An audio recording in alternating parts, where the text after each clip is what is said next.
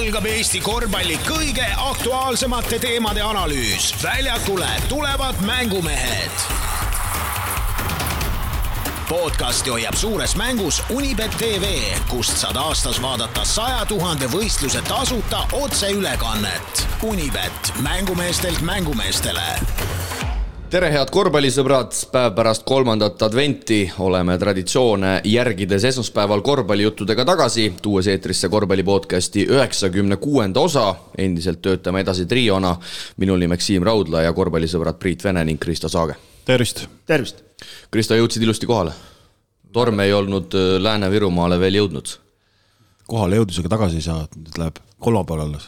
Ei tea, ei ole hullu siin, kartsin ka natukene hullemad, siin hirmutati kõvasti, aga tuulas küll, aga teed olid jumal tipp-topp ja Sahameed olid oma tööd jumal hästi teinud, et ei olnud. Raadios küll rääkis, kuidas seal Tallinna ringteelt, ma ei tea, loo peale vist ei tasu keerata ja ummik siin ja ummik seal, aga tulles oli vaba tee. Aga eile lugesin küll Priit meediast hirmuga, et kas see Kristo meil täna siit koju tagasi pere juurde ikka jõuab, et siin Päästeamet hoiatas ka, et tööle saate, aga tagasi enam ei saa. Läheb kolmapäeval. Aga kuidas siis lumetormi vastu võitlemine maal välja näeb? No minul on lihtne, mina elan tavainimese korteris, et probleeme ei ole. Halduse poolt tellitud traktor tuleb lükkab lume ära, kui hästi läheb, aga maainimestel on ikkagi natuke keerulisem. No ütleme nii, et on saanud ennast siin haiguse kõrvalt natukene vormis hoida, et siin lund tuleb lükata maal, ega siin nalja ei ole. Aga see on siuke mõnus, mulle meeldib, kui nüüd liiga külm ei ole, et kahjuks jah, et siuksi luksusi pole nagu teil, et vaatad aknast välja, kuidas tuul puhub ja tuba läheb ise soojaks. Ei no Priit on ka ikkagi eramajas ju, Priit füskad kõvasti või? No natuke ikka jah. Sul ju ahjuküttega ei ole ju? On ikka. On? Oopa, vaata kus on kolleegid meil ikka mõnus on, hommikul pead pliidi alla tule tegema, et ikka tuppa ikkagi eluvaim tuleks uuesti sisse. Ja jõukad. Jaa, ei tea. Sellepärast võib-olla haigeks ka jäin, et eelmine nädalavahetus 2 päeva sai metsas järgmise aasta talvepuit teha, et väga mõnus ei olnud. Aga sa paned ikka igal rindel? Peab. Ei saagis ja mina olin see ori siis, kes neid kokkupidi tassima, et ei olnud kerge, aga saime hakkama. Aga lühikese aja jooksul siis teist korda vajusid läbi ja lausa siis niimoodi, et esiliiga voori ei vahele? Jah, ütleme nii, et jumal tänatud, et Nord vastas oli, et siin vajusid veel mõned mehed läbi, et no tegelikult üks mees vajus läbi, et teine mees otsustas klubi omanike poegadel omad rõõmud, otsustas Taisse minna lihtsalt vahepeal päikest võtma, et tuleb siin jõulupeoks tagasi, vist oli 21. meil, 20. tuleb tagasi, aga jube hästi ajastatud minek tegelikult, kui vaatad praegu ilma. Ja, ei, mehel oli kõik välja arvestatud ja Allan Ehte ka vajus läbi, et aga ei ole hullu siin. Ütleme nii, et jumal tänatud, et arvuti käima panin, et isegi haigusel hakkas selle mängu peale paha tuju, et jooksis ruttu minema, et järgmine mäng olen olemas.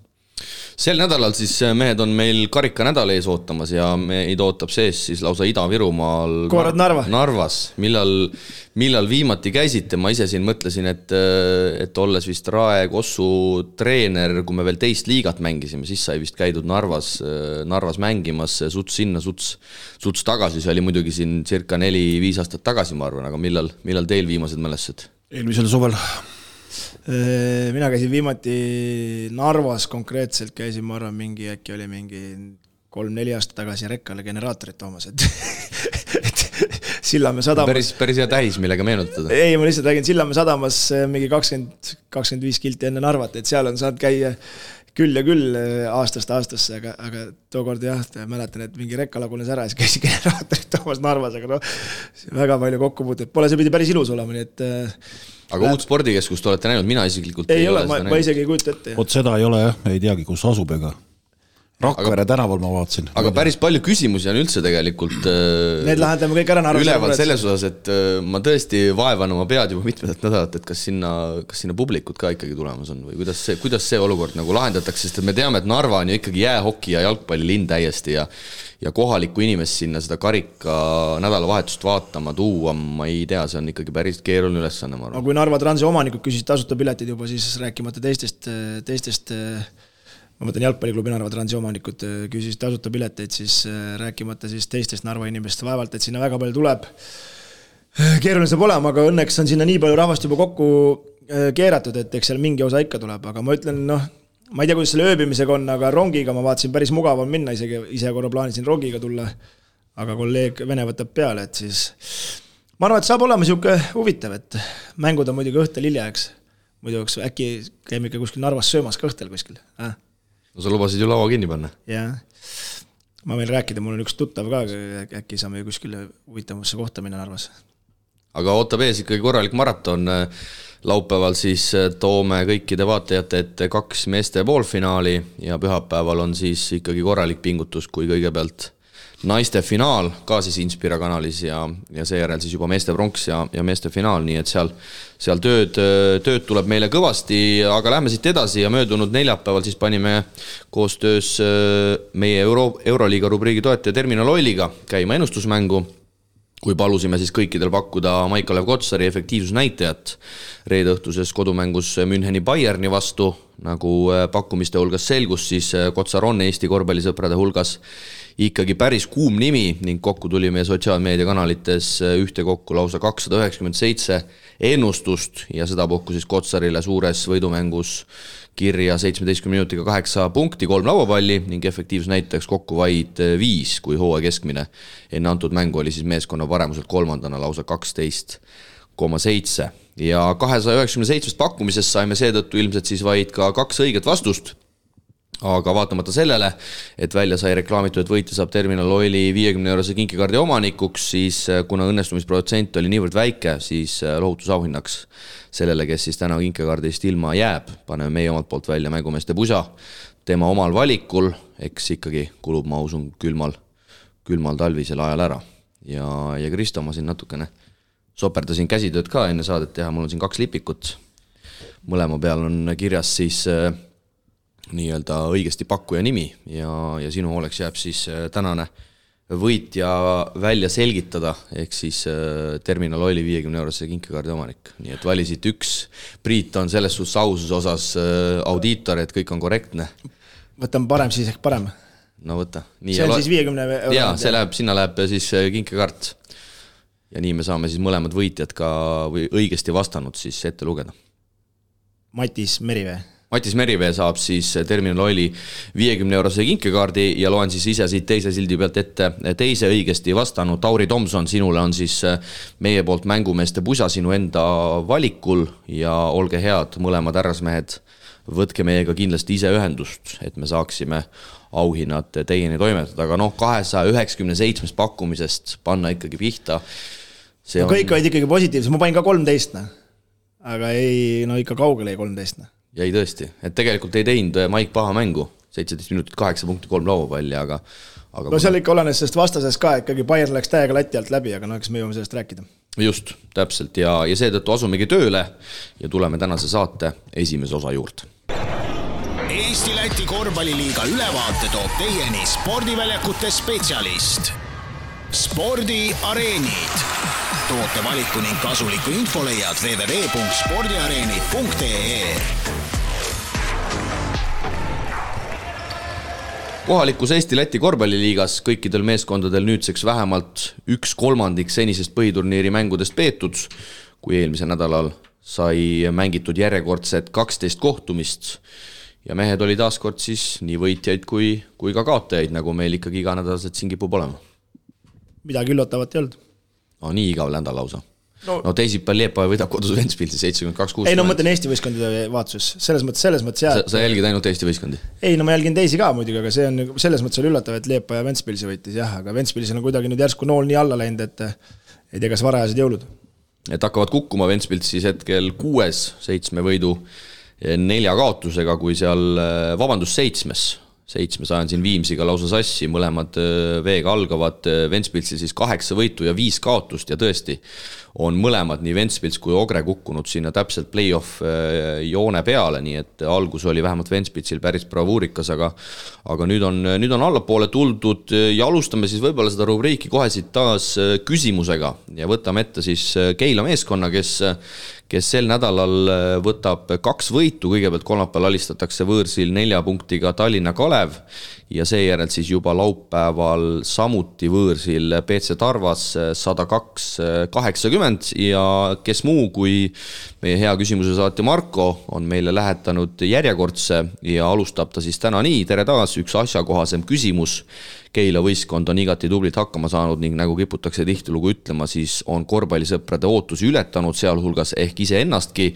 Hooaja hakul öeldi, et eesmärk on mitte päris viimaseks jääda ning olla mängus sees. Minu küsimus, kui niivõrd madal eesmärgi kõrgligasse tulla, siis kas sel on mõtet? Keila ja Peep Pahv on oma satsi minu meelest liigselt alahinnanud ning vastupidiselt üldisele hinnangule liikumas täiesti korraliku tulemuse suunas. Kui võistkond, kes plaanib liituda meistriliigaga mõtteis, et mitte viimaseks jääda, siis sellised liitumised võiks pigem ära jääda, kiitus Peebule ja sama vaimuga edasi. Viimase või eelviimase koha vältimine ei tohiks ühegi tulevase liituja prioriteet olla. Kõike head, Marko. Nii, sõna teile, härrased. No siin ei ole selles mõttes, Peep Pahvil olid reaalsed eesmärgid ja siin ei ole Peep Pahvi küll milleski süüdistada.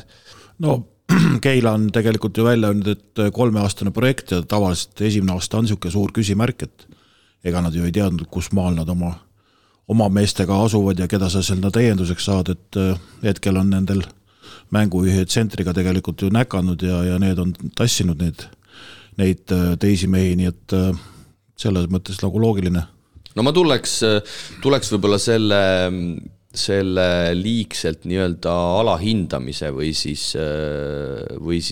kuidas Marko siin seda formuleeris, et ühesõnaga võib-olla natukene võeti nii-öelda tinglikult ka neid pingeid maha ja ma vaataks võib-olla siinkohal eelarvel otsa. No esiliiga eelarved, ma arvan, et olete minuga mehed nõus, et seal circa 50 000, 100 000 vahele jäävad enamik meeskondadel. No sinna suurusega, pigem 50 juurde jäävad. Pigem ütleme, mõnel jääb alla ka, aga 60-70 tippudel võib olla nagu kuluaaris on kuulda ja aga muidu üldiselt ikka 30-40, jah. Okei, ütleme 50 000 juurde, siis oleme täpsed. Ja nüüd, kui me arvestame nüüd seda, kui palju peab seda eelarvet tõstma, et tulla kõrgliigasse, ehk siis alla 200 000 ei ole suurt ikkagi mitte midagi. 5 korda vähemalt. Täpselt, et selles... Pigem ikka jutt käib praegast 250-300. Just, et selles suhtes ma natukene oponeeriksin Markole vastu, et tegelikult on ju ka üsna loogiline, et Peep Pahv ja Keila ei tulnud kõrgliigasse sõnumiga, et me läheme 8 parem hulka Eesti-Läti liigas, sest lihtsalt raha määrab selles liigas väga palju ja tõsta eelarve kuskil 50 000 250 000, mis see, ma arvan, Keilal tänasel päeval on, selle rahaga sa isegi ju ei mängi tegelikult top 8 mängu, sest top 8 seal, ma pakun puusalt, mitte võib-olla isegi nii puusalt seal Raplatel ja Tartutel, nad ikkagi manageerivad 500-600 000-ga. Et see ongi lihtsalt see reaalsus. 450 ütles mulle ju Sirsins ka, et Ogrel on eelarve, kui sa ütlen rahadega raske, ütles 450 000 praegust. Et lihtsalt see raha mõjutab, see, mis raha sul on, selle arvelt sa saad ju ka mängumehi, nagu Priit ütles, Keila on keskmängija, aga kindlasti täkkesse pannud ka mängujuht Viitols, selle taseme koha peal on väga korralik ja kui me tegelikult hakkame vaatama, siis Keilas on tänasel päeval 4 legionäri pluss Kaido Saks, Den Saaremäel ja Kristjan Kasemets, kes on siis oma poiste hulgas seda liigat mänginud ja seda maitset tundnud, ehk siis 7 siin liigas igati korralikku mängijat. Aga ma arvan, et Peep on selles suhtes nutikas ajakirjanik, et kasutas selles suhtes selliseid õigeid nõksi ka, et natukene taotluslikult ootused enne hooaega alla lüüa ja küll üks kogenud ajakirjanik seda tegelikult valdab päris hästi ja nüüd on pigem need ootused ikkagi suurenenud. No õpitakse meistritelt, ütleme nii, et tal ju Andres Sõber ka suur sõber, et kui Andres Sõber oleks olnud seal eesotsas, siis ta oleks rääkinud, kuidas ta tuleb 3 hulka, et kõik asjad teeb ära, aga Peep võtab rahulikult ja ülejäänud on kõik boonus ja ega ta ju, ta pole ju sellel tasemel treener olnud, ja ega ta ei osanud ise ka arvata tegelikult see, et ta seal neid mänge käib vaatamas, eelnevalt on käinud ja kommenteerinud. Nagu me näeme, ta on ju rinde poolt vahetanud, nüüd tal on jutt hoopis teine ja ta näeb ju tegelikult, millega need võistkonnad tegelikult ja treenerid silmitsi seisavad kogu aeg ja ega kerge ei ole, aga ma ütlen siia veel, et ainukene tükk, ma arvan, mis hetkel vaadates sisse on tulnud, mitte et nad oleks pidanud selle võitma, oli see TalTech, nad 20-ga said. Üle, nad on omasugused lihtsurelikud ära võtnud. Kodus ütleme Ogre ka võib-olla, vaadates tänapäevast Ogret, siis seal oleks ka, ma arvan, et olnud ikkagi ammustamise kohta ja tegelikult siin võiks neid mänge ju nimetada veelgi. aga see tähendab seda, et see 7 venda, et sa Ogret tahad võita, sul peab need 7 venda kõik reaalselt töötama. Seda muidugi, aga tegelikult nad on saanud, ma arvan, et sa oled minuga nõus, nad on saanud päris palju nappe kaotusi, mäletame seda kodukaotust Pärnule ka, mis tegelikult, ma ise olin seal saalis, see mäng oli piltlikult öeldes Keila tegelikult juba pooleldi käes. Aga debüüthooajal selliseid asju tulebki ja õpib nii treener, õpivad nii mängijad, õpib kogu organisatsioon. See on jälle, see olukord oli Pärnuga, et Pärnu oli nagu madalseisus, ega nadki praegast kõrge lennuga väga ei ole, aga vähe paremad hetked on hetkel tabeli mõttes ja nagu võitude mõttes, aga ütleme siis, et piltlikult öeldes võime ju tuua, et eelmise aasta Viimsi jõudis PAF liigas Final Four ja lõpuks lausa finaali välja, kuna lihtsalt Ventspils lagunes nagu hetkel praegast, et siin asjad peavad kokku sättima ja ise pead need ära kasutama, aga selleks peadki olema ka mees ja olema valmis selleks. Aga mõtet on ju Priit tulla ikka, sest et tuldi ju suuresti ikkagi oma noorte pärast, et neile võimalus anda, on nad siis 8. mängija või 10. mängija või 12. mängija, aga kuskilt nad peavad ju alustama tegelikult, et selles suhtes tuled kas või mängima viimase 4 koha peale, aga need eesmärgid võivad olla natukene teised.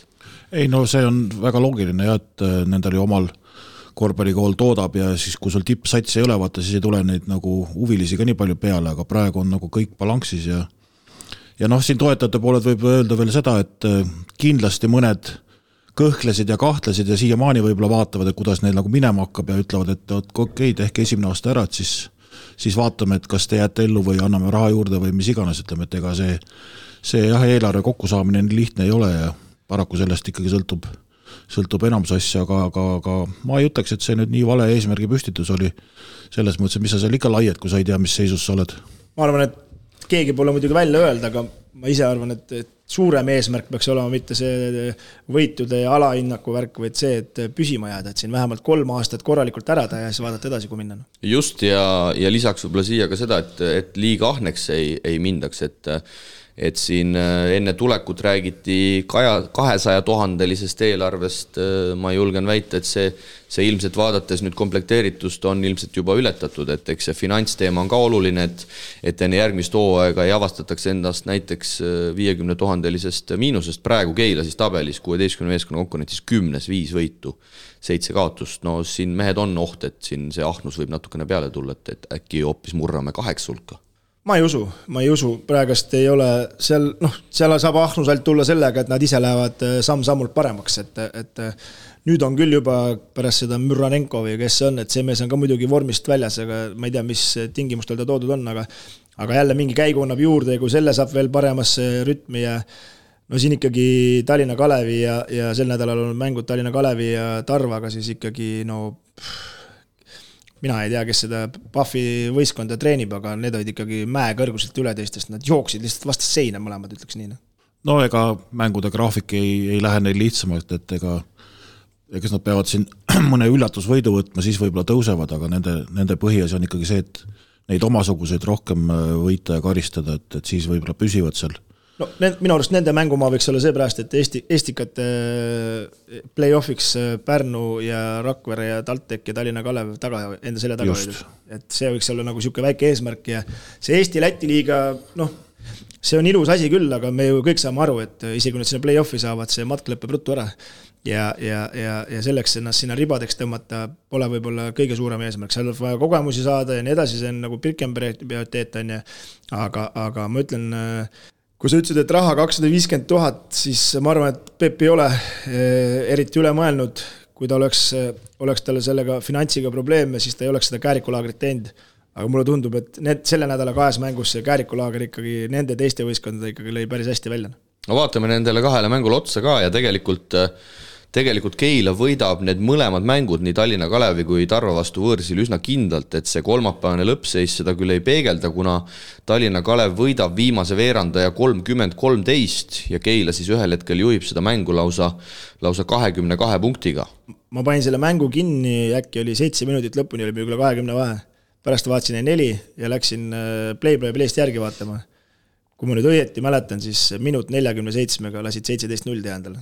Nii et 13-13 minut, ühesõnaga lõpus Peep pani oma selle teise liiga viisiku mängu sinna, siis Tallinna Kalev nagu natukene sai metta, aga seal põnevaks ei läinud selles mõttes, kas oli minut 47 või oli 2.13 midagi siukest, ühesõnaga viimase 2 minutiga, et see tegelikult oli ikka ülekaal 20, et Peep oli näha kohe, et Tarva mängus oli sellest õppinud, et hoidis asjad lõpuni kontrolli all. Ma ise seda mängu küll ei näinud, kuna samal ajal kommenteerisin Tallinna Tehnikaülikoolis, aga vaadates statistikat, siis tundus selline päris rabe korvpallikohtumine, pallikaotusi, Kalev teeb 20, Keila teeb 22, Kristjan Kangur siis kusjuures 8 pallikaotust, mitte ühtegi resultatiivset söötu ja Kangur sai selles mängus ka 2 tehnilist, millega saadeti siis dušikasse ja väljakult viskeprotsendid ka Kalevil 36 ja Keilal 35, et oli ikkagi mõlemalt poolt selline korralik maakeeli vägistamine. Ma ei tea, kas te seda mängu nägite? Mina vaatasin seda mängu ja tegelikult Keila poolt ei olnud seal mingit vägistamist, Tallinna Kalevi poolt oli ikkagi selle võistkonna mängust ma hetkel aru ei saa.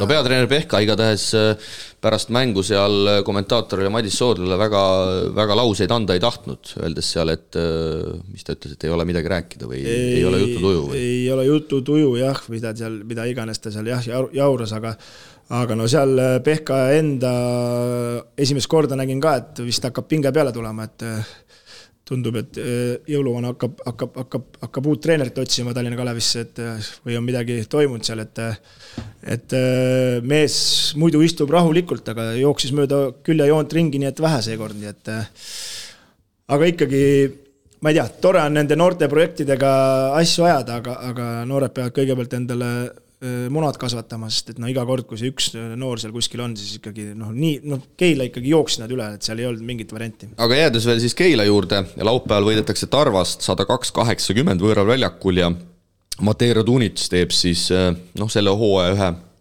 ühe võimsamatest mängudest üldse selles liigas. Horvaadist keskmängi arvele siis 35 punkti, 11 lauapalli ja 35 punkti peaks olema, kui ma ei eksi, ka selle hooaja punktirekordi kordamine. Selle saame siin täna operatiivselt muidugi üle vaadata ja Vitots paneb siis kõrval veel 21 silma, Keil annab kokku lausa 28 resultatiivset söötu, surutakse Tarvas korralikult ära, Tarvasel ikkagi pallikaotused on sel hooajal mureks olnud, tehakse neid kokku 21, Keila saab sealt 20 silma ja selles mängus ikkagi võitjas sisuliselt kordagi kahtust ei teki. Ja vaatasin selle mängu ka ära ja need Tarva pallikaotused, U16, lihtsalt söödad vastasele otse kätte kiiresse ja Kaida Saks seal vajutas üle alt alla ja Maris Sevits, kes on Tarva pikk, see ei saanud absoluutselt suutnud võidelda, et lihtsalt söödeti üle ja see Horvaatia alustuks kohe tõstis kõik korvi alt ära ja oli siukene mõnus tunne kohe sees ja ega seal mänguks ei läinud. Aga Radunit siis ikkagi vaatasin järele, selle hooaja parim tulemus 35 punkti, teisena siis Karli Sapsitis 34, kui mu mälu mind ei veta, siis alles kolmapäeval Viimsi vastu ta 34 silma viskas ja kolmandalt kohalt leiame siis samuti Ogre Renars Magone, tema pani siis TalTechile 33, kui jällegi mälu alt ei vea ja siin 30 punkti mehi on veelgi olnud, kui Radunits on visanud sel hooajal ka 31 punkti koduväljakul Valmera vastu, Tarva Sevchenko on saanud siis 31 kirja ja 30 punkti on veel visanud Liepa ja lätlased Karlis Šilins ja Karlis Zunda, nii et 7 mängijat siis sel hooajal on visanud vähemalt 30 või enam silma ja kahjuks ma pean tõdema, et seal ei ole ühtegi Eesti nime. Kristjan Kasemet siis 29 seal kohe joone all. Kõige lähemal. Just. Aga Keilas võtame mütsi ja igal juhul soovime edu ja jaksu ja loodame siis, et ahneks ei minda, et ikkagi nähakse seda pikka visiooni, ei hakata siin finantsilises mõttes üle rabelema, sest et 5 võitu on juba senise hooaega kokku kogutud ja kui samamoodi jätkatakse ja näidatakse sama mängupilti, siis miks mitte vähemalt näpistada seal play-offi joone juures neid vastaseid. Isu tekitamine saab selgeks 30. detsembril, kui tuleb Prometei, et siis kas üllatavad või ei üllata. Aga mängude graafik siis jah, Keilal nüüd tuleb Kalev Cramo 20. enne jõulupühi kodus, see mäng, mis siis ära jäeti, mäletame, kuna Cramo oli Itaalias, siis mängitakse täpselt enne jõulupühi, mängitakse veel kodus Tarvaga, nii et jälle võidu variant on päris hea ja nagu Priit mainis, siis aastanumbri üle eelviimasel päeval siis kodus PC Prometei, aga samas VEF-iga pusiti kodus ülemöödunud nädalal täitsa kenasti, nii et Prometei on siin ka näidanud, et see fookus ikkagi kipub aina enam kaduma hoo edenedes, nii et miks mitte proovida. ja miks mitte ka Graamot, kui näiteks Graamo tuleb sealt jälle, sealt ei tea, kuidas tuleb, et kas tuleb nagu eelmine aasta nutuse näoga sealt karikalt või tuleb võidu pealt, et ega neil ka see fookus 2 päeva hiljem võib-olla kõige parem olla ei ole.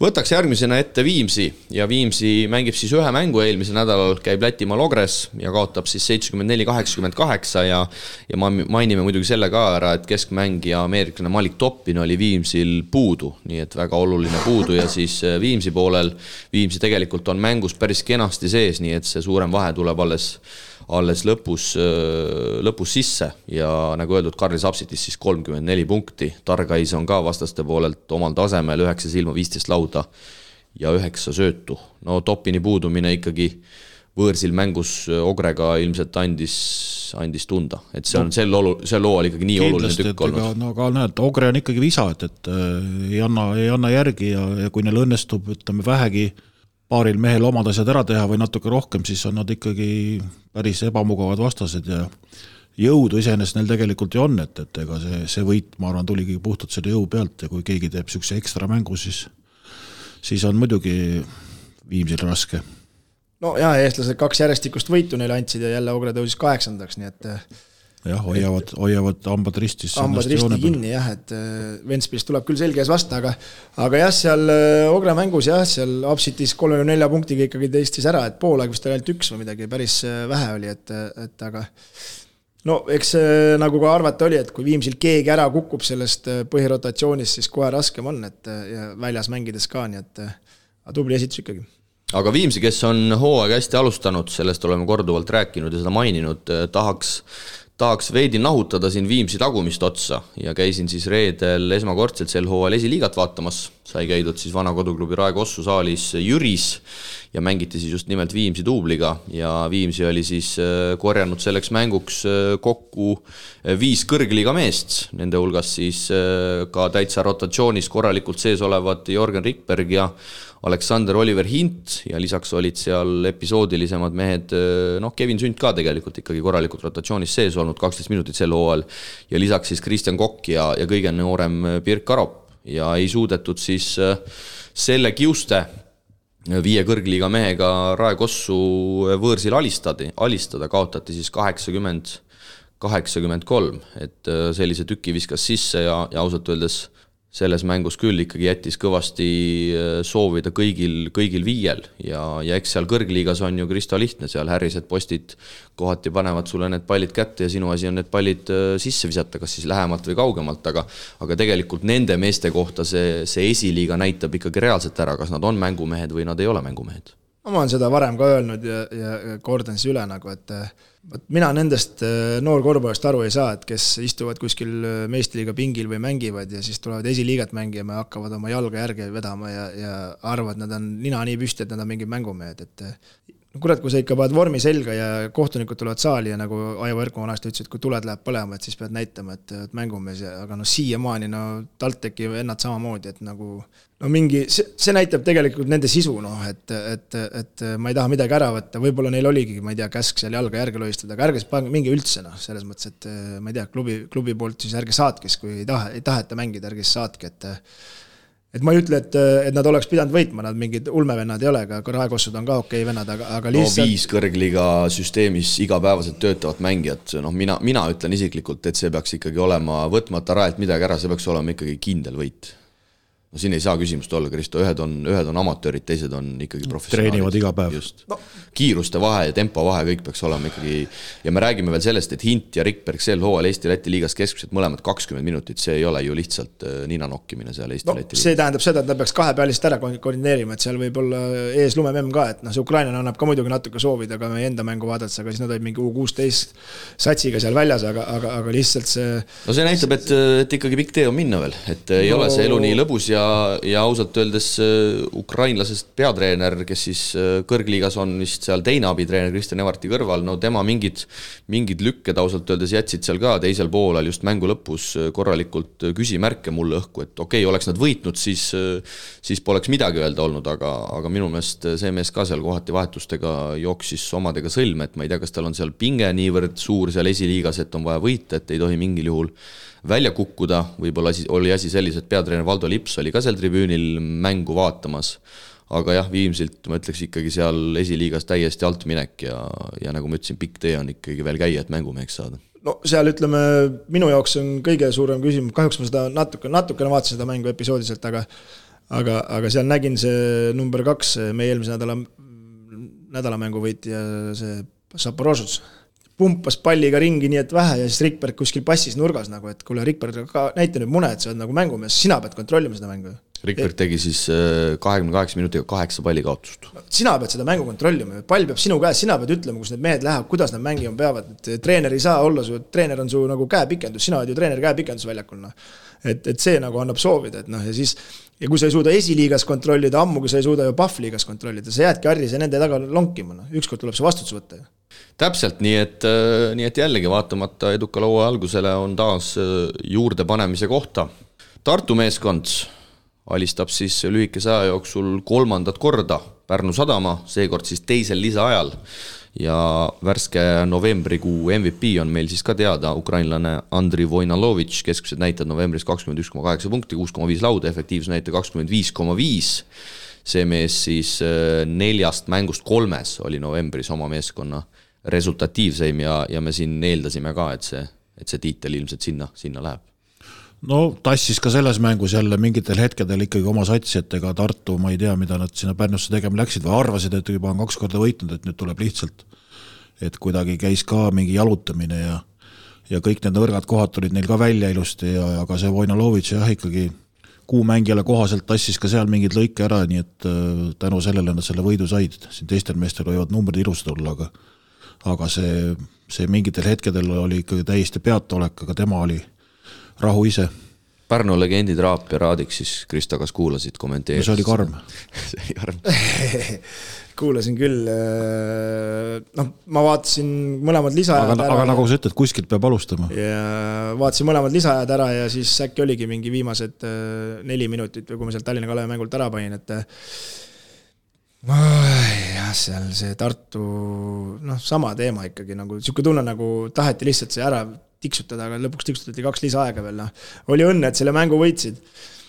No Kullamäe ja Müürsepp ikka joonisid ideaalse, normaalaja lõpus oli see, eks. Ideaalse Audi välja ja Baseera oli täiesti üksi korvi alla minemas, aga söödu täpsus andis soovida, et sealt oleks olnud Kolakas koju kohe tulnud ja olekski olnud õige tegelikult see Tartu ära karistada, et mitte vastast austamise pärast, aga seekord läks õnneks neil veel. Ja 2 meest siis olid kolmiktuublile lähedal, sinu mainitud Pärnu mängujuht edukas Baseera, siis 23 silma, 9 lauda, 12 söötu. Pärnu annab kokku 24 söötu, ehk siis Baseera annab nendest täpselt pooled ja teiselt poolt siis Tartu poolelt Slovakist keskmängija Tomaš Pavelka 24 punkti, 14 lauda ja 7 viskeblokeeringut, mis on siis Eesti-Läti liiga nii-öelda rekordi kordamine viskeblokeeringute osas. Nii et Klavs Tšavarsiga siis jagavad seda selles osas. No Tartu kaare tagant ei saa suurt midagi, 19-4, aga 3 sekundist ikkagi tuleb Tartule mängult väga palju punkte. Selles kohtumises siis 91 tuleb koguni 66 3 sekundi alast.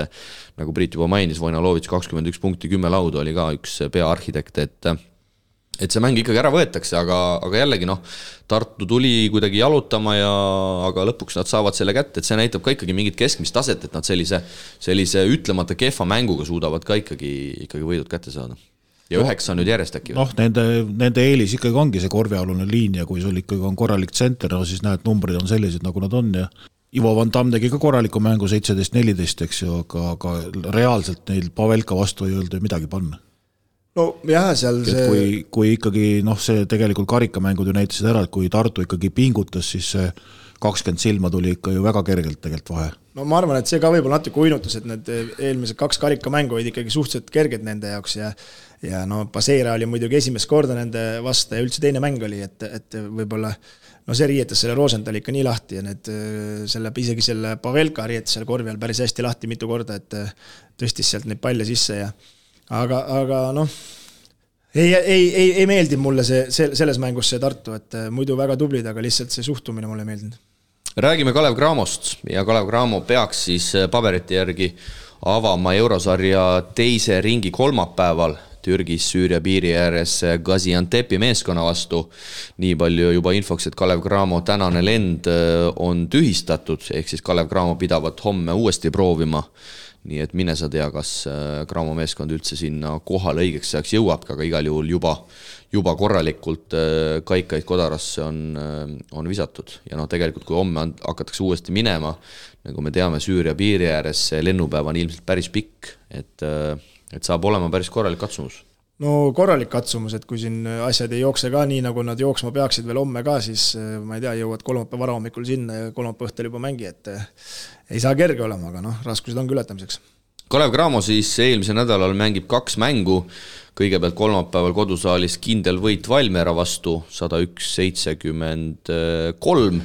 Henry Wade Chapman, kes siis meeskonnaga alles liitus, kohe meeskonna üks parimaid, 19 minutit, 13 punkti, Cramo annab lausa 30 resultatiivset söötu selles mängus, aga olulisem kindlasti laupäevane välismäng VEF-iga. Ja VEF saab siit korraliku revanši ikkagi selle hooaja alguse kaotuse eest, kui võidetakse Riias 91-67, Riia meeskonna 33-15, Krister Soorik 21 punkti, 8 söötu, Kulbis lisab 18 ja Cramol seal mingit varianti sisuliselt ei tekigi, poolajaks on -20 ees ja sealt enam, sealt on raske Riias igal juhul juba järgi tulla. No tagaliin söödi ikka täitsa korralikult ära ja scouting oli tehtud ja ei olnud Kalevil või Cramol ühtegi sellist meest, kes nagu pead tõstaks, et Toom lõpuks korjas 16 silma kokku, aga siis oli juba rong ammu läinud. No eks VEF-il oli ikka selg päris vasta seina ka, et oleks sealt ka nätaka saanud. No jah, nende ju see euromatk sai nüüd läbi. Sai läbi, vaatasin seda nende väga emotsioonitu mäng, ütleme, oli see viimane ja saadi niuke kolakas sealt Portugalist, et paha hakkas. Jah, isegi üllatav võibolla selle mängu kontekstis, et VEF suutis ennast niimoodi rehabiliteerida ja Martin Torvek seal ka kerge külmetushaigusega minu andmetel oli mängimas, ehk siis tagaliin ikkagi suhteliselt ripakil ja mingil määral ilmselt me peame ka sellele otsuse vaatama, et kui võetakse tagaliini uus mängija, Chapman on Rannulale tuttav ja ilmselt ka Rannula mänguplaan on talle tuttav, aga see võib tegelikult rütmi veidi nüüd segi lüüa ja loodetavasti see rütm nüüd suudetakse ikkagi euromänguks üles leida taas. No kindlasti lööb natukene rütmi sassi ja ma ütlen ühe korra veel, et ega Cramo jooks ei olnud see nüüd maailma kõige tähtsam, ma eelsin, et see võib nii minna, et kui kohe algus minema ei saa ja VEF suudab 33-15 sisse visata, siis nad ilmselgelt ongi Cramost hetkel parem sats ja seal ikkagi mängiti kõige tähtsam on euro ja eks seal prooviti erinevaid asju ja nii edasi, et aga see on ainult üks mäng. Ja Cramo on siis hetkel Eesti-Läti liigas vähim mänge mänginud meeskond, neil on siis 10 kirjas, kui kõige rohkem on siin Ogre, Läti ülikool ja Leepaal, neil on juba kõigil 14 mängu mängitud, aga nagu mainitud sai kõikidel meeskondadel, siis vähemalt kolmandik on selja taga, ehk siis 30-10 ja Cramol siis 7 võitu, 3 kaotust ja tuleme siis Kalev Cramo vastase juurde veel korra, kolmapäeval siis Türgi liigas hetkel 12. kohal olev Gaziantep, 3 võitu, 6 kaotust ja viimati siis FIBA Europe Cupil selles esimeses alagrupi turniiri viimases mängus kaotatakse meile üsna tuttavale Gmundenile. Kristo, sa ilmselt mäletad seda võistkonda, kui me kommenteerisin sinuga Pärnu meistrite liiga kvalifikatsiooni mängu, kui Pärnu just selle Gmundeniga kohtus ja Gaziantep kaotab neile võõrsil siis 8-ga. No seda tulemust vaadates siis siin ei tohiks nüüd küll midagi ülemäära ületavat olla ja koduliigas siis eile kusjuures võõrsil Gaziantep jääb alla Galatasarayle 23-ga ja enne seda nädal aega kaotatakse kodus siis Euroliiga satsile Fenerbahce 8 punktiga, nii et tundub küll, et türklased ei ole praegu ülemäära heas oos, aga jah, Kalev Cramo reisiraskustes sai juba räägitud, et kõigepealt tuleb sinna Süüria piiri äärde üldse kohale jõuda, et seda mängu mängima hakata, aga vaatasin ka seal, mäng baseerub väga palju tagaliini ameeriklastel ja selles osas Cramo jaoks võiks see tegelikult tuttav olla, sest et Budivelnik ja Brindisi ju mingis mõttes olid tüübilt üsna sarnased meeskonnad. Jaa, et seal ütleme, et see on meie jaoks nagu positiivne, aga ütleme, et meie nüüd see kõik peavad jälle õnnestuma, et see viimane VEF-i mäng võib-olla ei olnud nii ja ma ütlen, aga meil siin sellest alagrupist me peame kindlalt edasi minema, et muidu mingid väiksemad eesmärke pole, et peame selle mängu selle aasta ära mängida ja siis oli ju järgmine probleem oli ju selle sakslaste mängu seda tahaks edasi lükata, et vaatame siis edasi, et siis peaks juba ju tegelikult Kilberg ka tagasi olema. Just, ja nagu eelmises saates ütlesin, Gaziantep siis võitis 3 esimest eurosarja alagrupi mängu ja kaotas 3 viimast, ehk siis tegelikult Türgi satsil on päris korralik kaotuste seeria hetkel käsil tähendab ja siin on kindlasti Cramol päris korralikud võimalused, et seda teist ringi kohe võiduga alustada ja loodetavasti see VEF-i kaotus nüüd ka väga pikalt kimbutama ei jää. Aga liiguks siit edasi karikajuttude juurde ja teeks eelmise nädala kontekstis siis ka väikesed eelvaated meeste karika poolfinaalidele, kui laupäeval siis Narva spordikeskuses esimeses poolfinaalpaaris tulevad väljakule TalTech Optibet ja Viimsi Sportland algusajaga 16:30. Viimsist me juba rääkisime, Viimsi kaotas Ogrele, vaatame TalTechi tegemised ka üle. TalTech siis kolmapäeval Tehnikaülikooli spordihoones võitis Läti ülikooli, ma ise olin seda mängu ka kommenteerimas ja olles siis näinud kommenteerimise mõttes sel hooajal Läti ülikooli esmakordselt, siis ma jään ikkagi endiselt enda sõnade juurde, et on see Läti ülikool või on see Leepa ja koduväljakul kõikide Eesti klubide jaoks. Need võidud on kohustuslikud, sest ma julgen väita, et Läti ülikoolis seal mehed, kes väljakule tulid, ütleme 8-12 mängumees, ma arvan, et neil oleks Eesti esiliigas ka päris suuri raskusi. Sama selle TalTech sai nüüd ka siis sellel hooajal siis ühe korraliku võidu, ütleme, et tuli nagu numbrite poolest ka mingisugune asi. Siis nad tegid selle ära, mis sa praegu ütlesid just. Just, tegid kohustusliku ära 84-67. Toomas Raadik siis, kellest meil täna veel juttu tuleb, 25 punkti, viskad väljakult 10-9 ja tegelikult TalTechi 2 liidril Oliver Metsalul ja Kristaps Kluditisel olid kaunikesti mustad päevad, Metsalu 7-0 väljakult, Kluditis 10-2, aga Läti ülikoolil muidugi nende liider David Sviksne oli puudu, kes tegelikult seda satsi on kandnud ikka väga, väga kõvasti ja tema puudumisel Läti ülikoolil selles liigas vahet ei ole, kelle vastu on väga keeruline. Nagu me Läti ülikooli kohta oleme ka rääkinud, et kui neil õnnestub, siis nad on kõigil ebamugav ja kui nad kokku kukuvad, siis nad kukuvad nagu hooga kokku, et selles mõttes TalTech tubli, et lahendas selle ära enda kasuks. Ja survestasid ka ilusti, ma siin ütlen veel vahel, et seal seda tehnilist kvaliteeti ikkagi jääb puudu ja TalTech ilusti surub, Läti ülikool teeb koguni 24 vallikaotust. Jah, tegelikult ju mäng oli mingi poolajani peaaegu. Ja nad püsis ilusti ja ma seal korduvalt kommenteerides ka mainisin, et siin ei saagi lõdvaks lasta, sest et nad on nii sitke punt ja nad ei anna üheski olukorras alla. Et see vahe tuli sisse tegelikult päris lõpus. Et loodame, et nüüd TalTech saab ka siit mingi uue hindagamise see karika Final Fouriks, et selle Viimsiga mäng päris ühepoolne ei tule, aga vaatame. No paneme siis panused ka heas mõttes. TalTech Viimsi. Olete te sel meelel, et ikkagi Eesti-Läti liiga tabelis kõrgemal olev sats võtab selles paaris oma või siin ühest mängust ikkagi näete TalTechil ka varianti? No kui nad mängivad niimoodi, nagu nad selle viimase mängu mängisid, mis oli juba mingisugune idee ja mõte nagu paistis sellest mängust välja, et ei olnud niisugust hullu rapsimist, et nädal aega on aega valmistuda nendel. Et eks ta siuke, ma arvan, tuleb niisugune võrdne lahing, et täitsa see sama lause, et ühest mängust jääbki selle paari nii-öelda nagu märgusõnaks. No suur tõenäosus, et võivad üllatada, aga see kahju täpsemalt oleneb, kas Viimsil kõik mehed kohal on, esiteks, ja teiseks on siis Kluditis ja Raadik peavad õnnestuma, et siin midagi head tuleks. Ja tuletame meelde, et möödunud hooajal ju kohtusid samad meeskonnad. Siis aga kohtusid karika pronksi mängus, on mul õigus, ja TalTech siis sai pronksi ja Viimsi oli 4. Jep.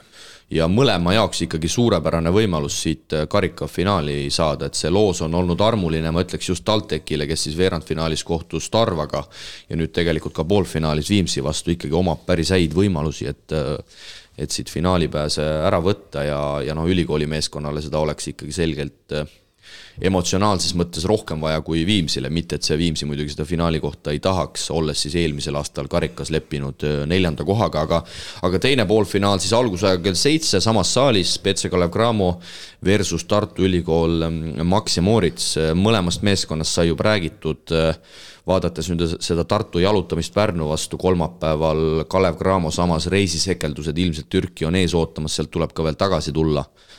Mis variante näete, kas jääte endale ikkagi kindlaks eelmises saates öeldul, et Tartu peab ennast kõvasti ületama, et siin Cramot võita? Ma arvan. esiteks no muidugi ajalugu natukene räägib nende kasuks. Rannul on kõik karikad ära käkerdanud, et vaatame äkki Craamoga õnnestub see asi korda ajada. Ma ei näe, kui nüüd muidugi siin mingid nojah, see tegelikult on, et no, vaata, Chatman mängida ei saa. See on üks asi, teine asi on see, et nad tulevad, nendel ei ole aega ette valmistada, aga Tartul on aega ette valmistada. Nad harjutavad seda oma maala värki kindlasti.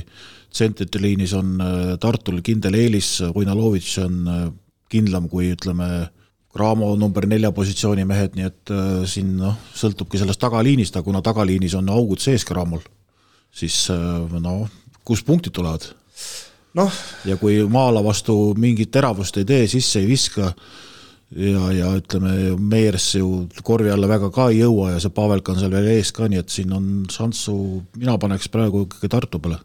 Väga hea, siis on vähemalt õhtal teab, kes siis seal kohalikus Vene restoranis välja teeb.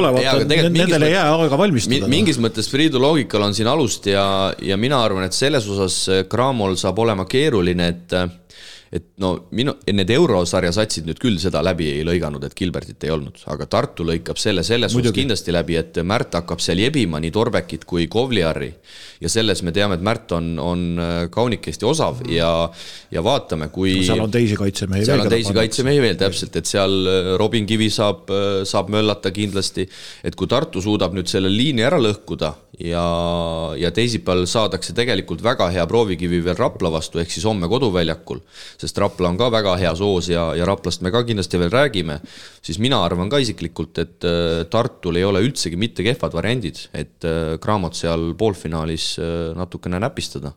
Et saame näha, see saab olema, ma arvan, väga, väga huvitav mäng, ma sügavalt kahtlen, et see kummalegi poole nagu kindlalt kaldub. Seda kindlasti, et see kelle kummalegi poole kindlalt ei kaldu, aga kui me räägime, et Cramol on tagaliinis augud sees, siis ega see Tartu oma vähem augulik pole. Ei, absoluutselt, Krista, mõlemal omad probleemid. Aga neil on vähemalt kõik elus. Mõlemal omad probleemid ja muidugi siin lihtne oleks siin vastasseisus öelda Kalev Cramo, eks see on siuke kindla peale minek, aga kui vaadata nagu selliseid objektiivseid argumente, siis tegelikult mina arvan, et kui Tartu siin nüüd peaks ütleme selle mängu kindlalt kaotama, siis on peegel lihtsalt, siis on peegelst, et nende seis peaks olema praegu ju suurepärane, 9 võitu järjest, nad saavad valmistuda, nad ei pea kuskile reisima, nad saavad homme veel mängida kodus Raplaga, et ütleme nii, et pidulaud on kaetud. Pidulaud on kaetud, ka Pahvi vastu oli pidulaud kaetud. Vaata, kus aastaga on olukord muutunud. Kristo Pahvi mäng oli siin, eelmine aasta tulid imeviskega, said lõpuks üldse peale ja said selle võidu kätte tühja koha pealt põhimõtteliselt. Nii et Tartu pinged peale teile, kui te siit nüüd ei ammusta, siis on ainult iseennast süüdistada ja Raplaga siis soliidselt siin jätkame. Rapla laupäeval Valmeras, ma ei tea, kas need võrgud seal täitsa põlesid või? Esimesel poolel 66 punkti, Rapla 35, 19, viske% mängu lõpuks väljakult 58, 30 resultatiivset söötu, aitab vist 107-76, seal ei olnud Valmeral variantigi. 66 poolega panna, see isegi Kadrina Karudist esiliigast pole sellega hakkama saanud.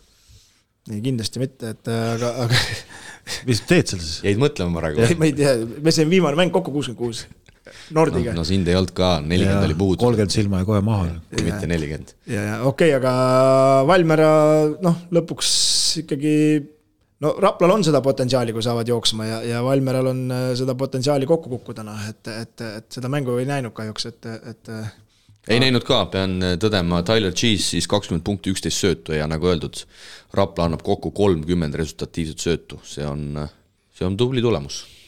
See näitab võistkondlikkust, eks need söödud tulevad, kui sisse visatakse, et ega me nägime ju samamoodi Ogre mängus, kui me käisime telemängu kommenteerimas, et kui esimene poolaeg pall liikus, kõik toimis, visati sisse, pol probleemi, eks, et mitu 3 Ruut pani?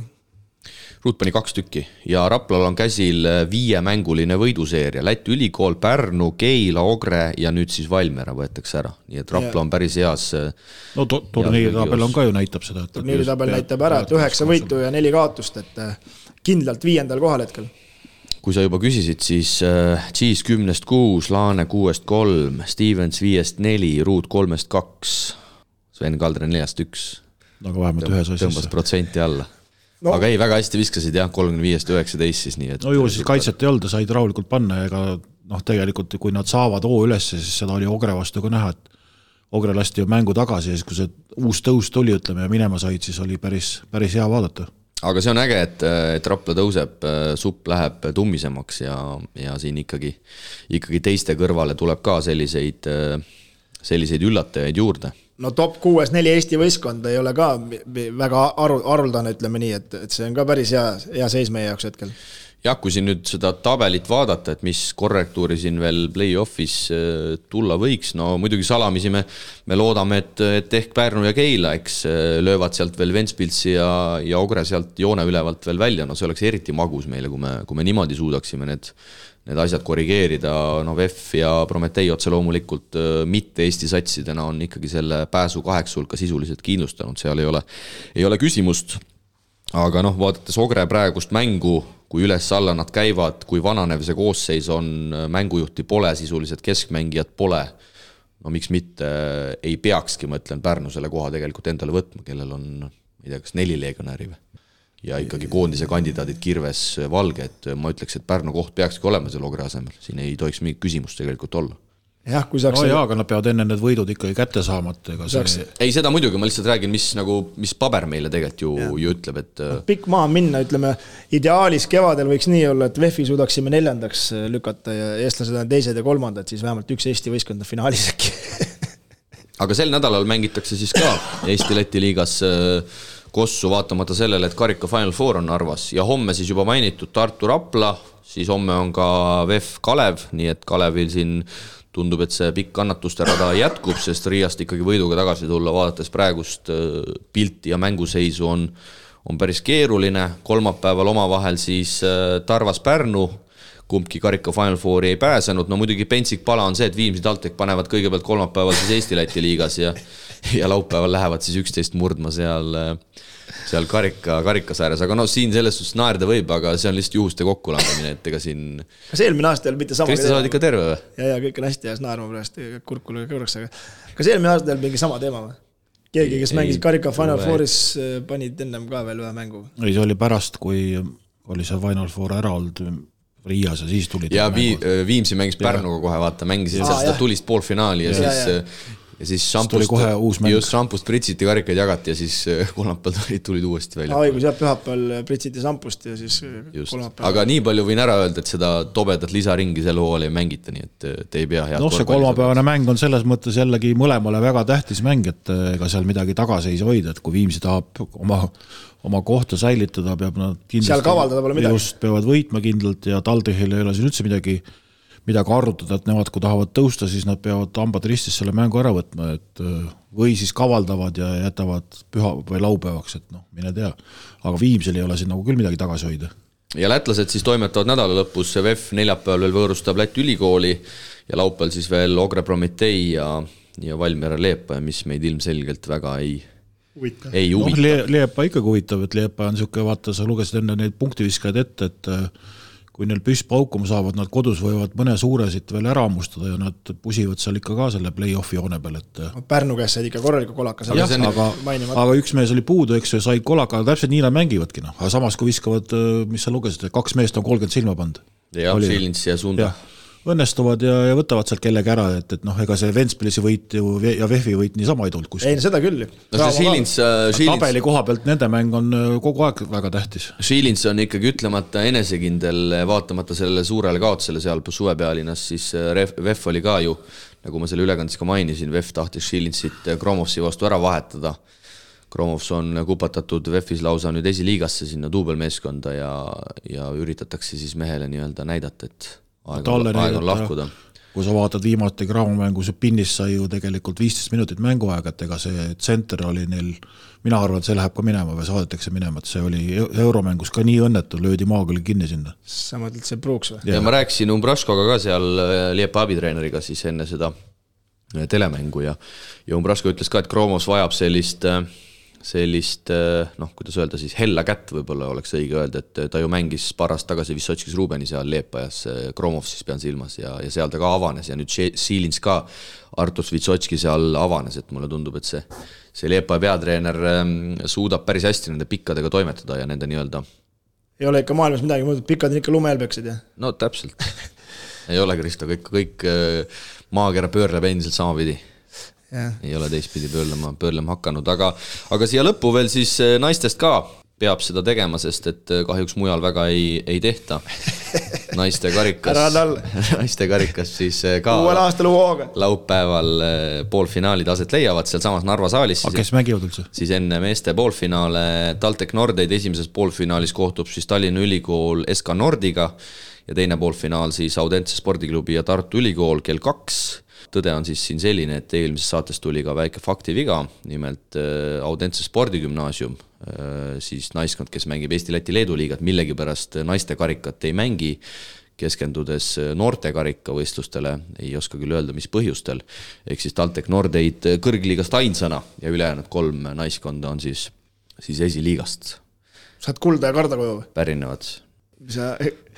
Või sa siin sepitseb mingit üllatust arvad tuleb või?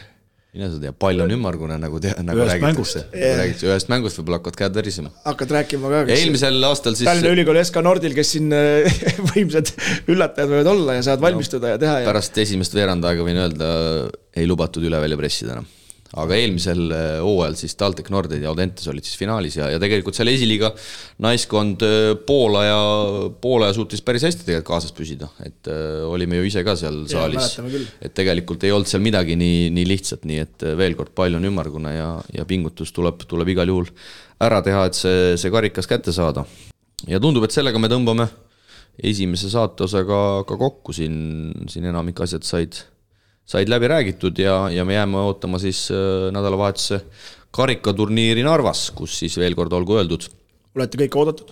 Laupäeval poolfinaalid ja pühapäeval kohamängud, jah, kindlasti. Ütleme nii, et küllale liiga ei tee seal Narvas ilmselt sel nädalavahetusel. Olgugi, et pühapäeval on vist jalgpalli maailmameistrivõistluste finaal üsna samal ajal kui karika finaal, aga see selleks, see ei tohi meid kuidagi morjendada. Ja me lähemegi parasjagu... Oota, ma küsin ennem ära ka siia lõppu siis. No küsi. Me ju alustasime ka jalka MM-iga, et teie need favoriidid on ikka alles või? Marokko on 4 hulgas. Sul oli Marokko, jah? Ei ole, mul kukkus välja. Ma olen ikka Inglismaa poolt. Ma ütlen täitsa ausalt, mul ei olegi kedagi, mind ei austatud väga ei kõnet. Minu omad on mõlemad alles? No nagu ikka, selline sa ei oledki. Või isegi teil 3 on alles. Horvaatia, Marokko ja siis Prantsusmaa, eks? Aga kui ma peaks valima, siis kuna mul lemmikuid ei ole, siis ikkagi sellise spordivaatajana meeldivad need outsiderid, ehk siis kindlasti minu see läheb Horvaatiale ja Marokole mõlemad. See oleks äge finaal, ma ütlen, las lammutavad. Ma ei ole küll mänge näinud, aga mulle tundub, et austalt, et see Marokko on vist nagu omaaegne, see Kreeka oli seal, kui EM võideti. Meil on 1 värav löödud, selle on ka ise löönud. Et igas mängus on 1 võimalus, selle nad panevad ära ja taga võivad puhta. Kui ma nüüd, sorry, aga ma olen päris palju nüüd mänge siin jälginud siin haiguse tõttu ja edasi, ja minu arust Marokol on ainult 1 värav löödud. Ja seda tean isegi mina, see spordiuudistes ise. Ja ise lõid oma värav.